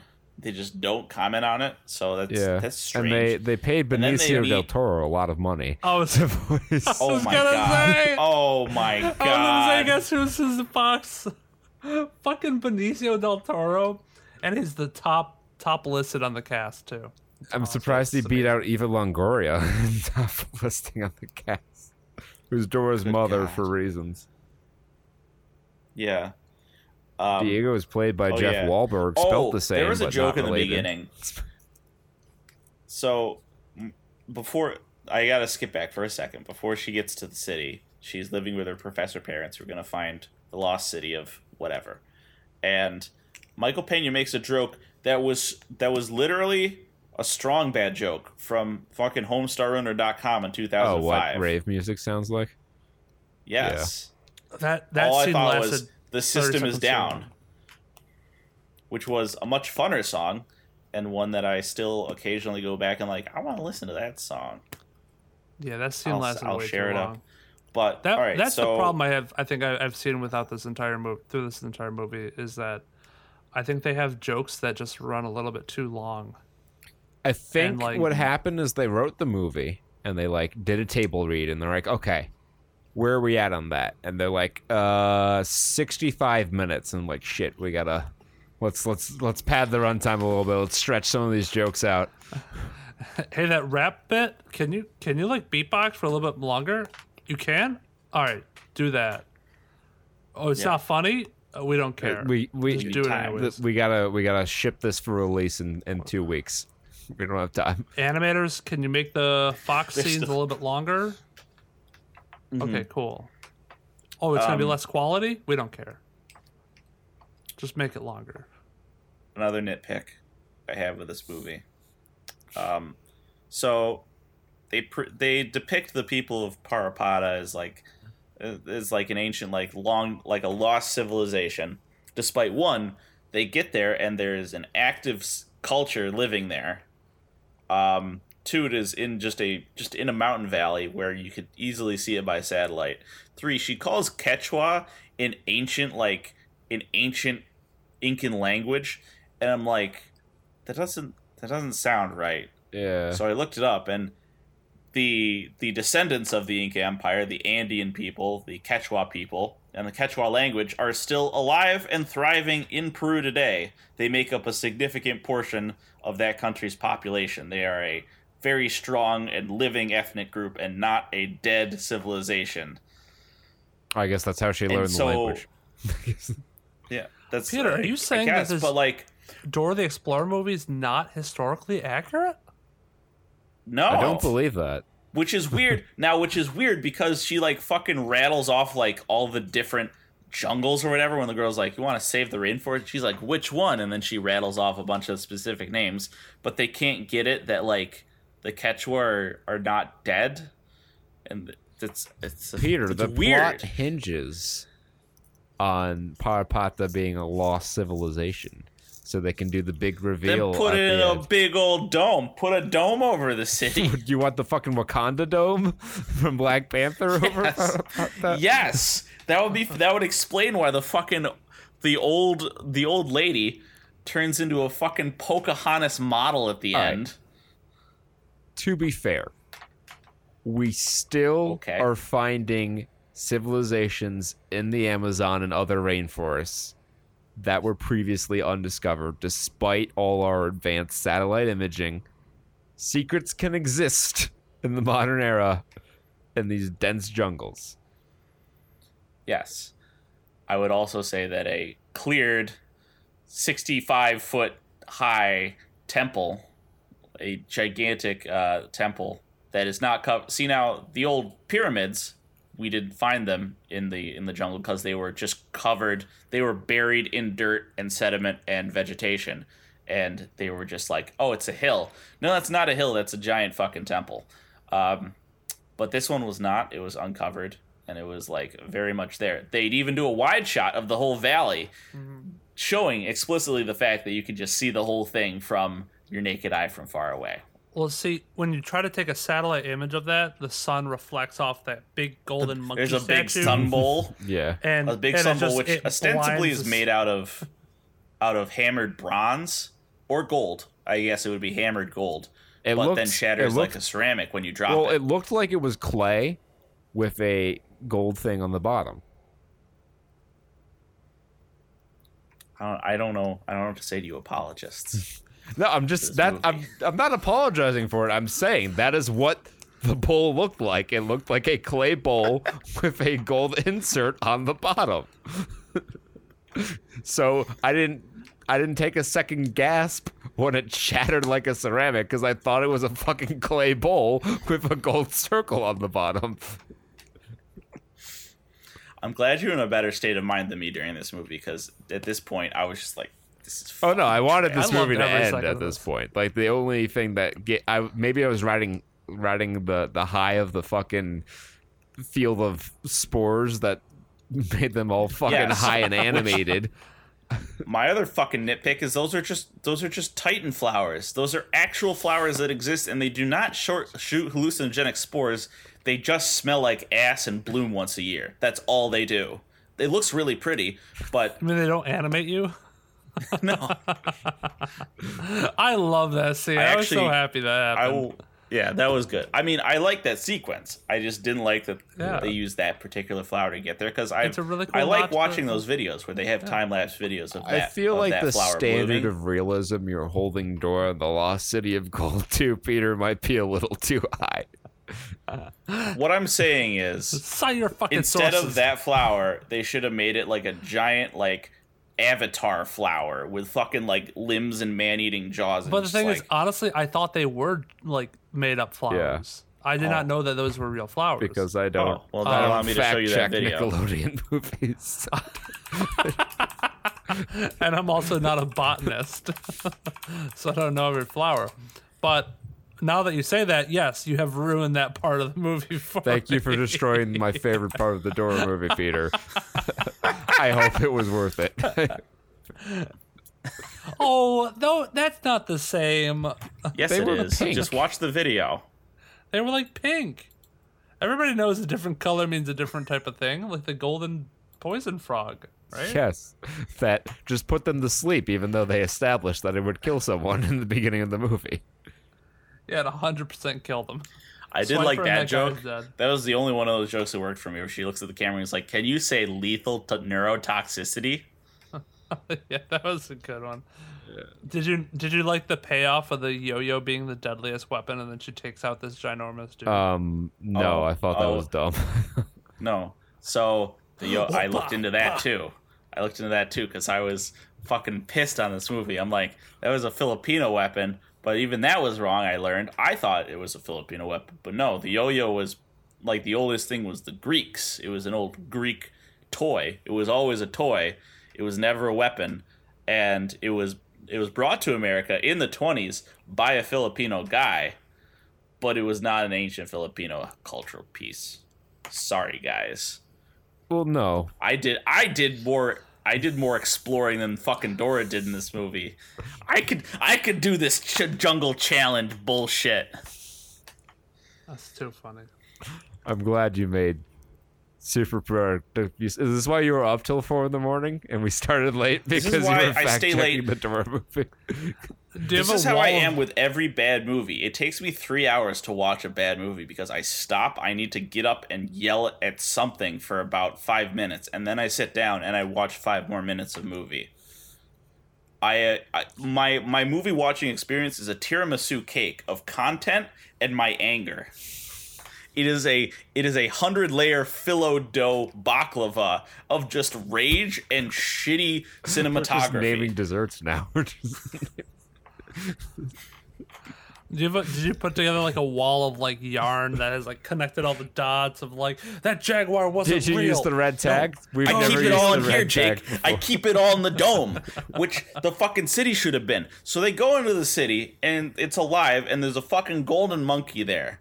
That's the whole thing. It's a golden monkey. Not the beer. But friendship is the true treasure, Yeah. or whatever the fuck. I mean, props to them for friendship wasn't the true treasure. It was water because Incans. That was true. They had to fucking irrigate into the Andes Mountains, which is, hard. Not a lean feat. When you're not an industrial, not a modern industrial civilization. It's hard for us to it's do hard it. without And they dynamite. yeah. So I'll appreciate for that, even if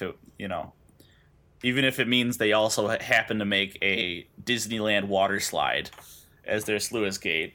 The Dora the Explorer Incan irrigation bitch adventure Yeah. coming soon. So they get to the city, and in like perfect formulaic fashion, Alejandro's like, I was a bad guy all along. I was a mercenary all along. Oh Let's my go into the God. city and get the treasure. Yeah, and they do the jungle puzzles and navigate the traps, and it's all very Tomb Raider, all very Uncharted.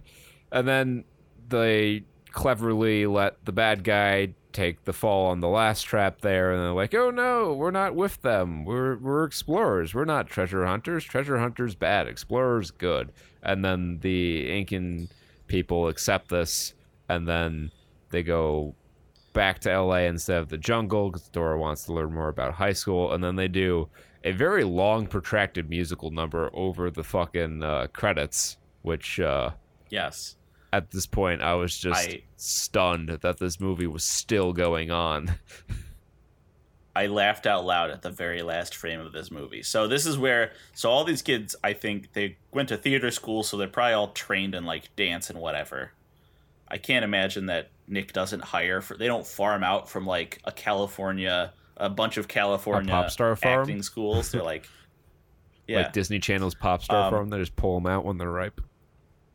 Exactly. Like, how do they get, Drake and That's Josh? where the Jonas Brothers came from. So, all right, okay, we got another one out here. it's like a fucking mandrake. They're just like, but it's all like an auto-tuned mandrake. They're like, ha! Yeah, exactly. Like, everyone close your ears. It's dangerous at this stage. We're going to pull out the Ariana Grande strand. That's why they're all boy bands, because, like, what happens when you pull them out of the ground by themselves, their resonance is enough to drive a person insane. But if you put 4 of them together, they all cancel each other out, and they're perfectly balanced. So you have to keep them together until they mature. If they break off, it's a grade 7 biological weapon, and you have to activate the Alabama scenario. No, but the last frame of this movie. So the last frame of this movie is just like Dora, just like in a crowd, and she's like, "Wow!" And she looks like somewhere off camera left, and it shuts to gray, and it freeze frames on her with like random people in the foreground. It was stunning to me. I fell out of my couch laughing. Yeah.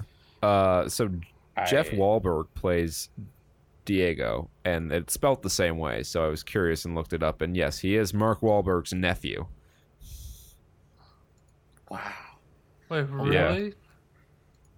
That's amazing. I guess one of Mark Wahlberg's brothers married a Dominican woman, and out popped Jeff 9 months later. Can't believe you made it. Yeah, so that was Dora. We talked a lot more about it than I was expecting. As we tip over 2 hours now. That was just me being angry. And us being incredulous at the depths that Peter will go to tear apart a fucking children's movie. An historical accuracy. But we thank you for joining us. If you made it to the end of this episode, congratulations. We'll be streaming some more Doom 3 live tonight on Twitch at 8 p.m. Eastern Standard Time, as is our usual marketing here. And you can check out our social media for updates on exactly when we're going live, because sometimes we went a little bit late, sometimes we're a little bit early. It's a grab bag. You'll never know. So you want to stay tuned to Twitter, which is @StudsSaturn, and maybe Facebook, facebook.com/Saturn Studs podcast or something like that. Even if I got the links wrong, you can check them all out at our easy to remember link of SaturnStuds.com. That'll take you to our website, which has links to our YouTube channel, where we put archived versions of our streams up there for your viewing pleasure. If you missed the VOD on Twitch and want to check it out later in higher quality, you may do so on our YouTube channel. And other than that, I think that's all we have for episode 224. Join us next week for episode 225, which will be something that will be of perhaps greater than usual importance, given the nice round number we're approaching on that. But until then, be well, stay safe, and party like it's 1995. Peace. Bye-bye.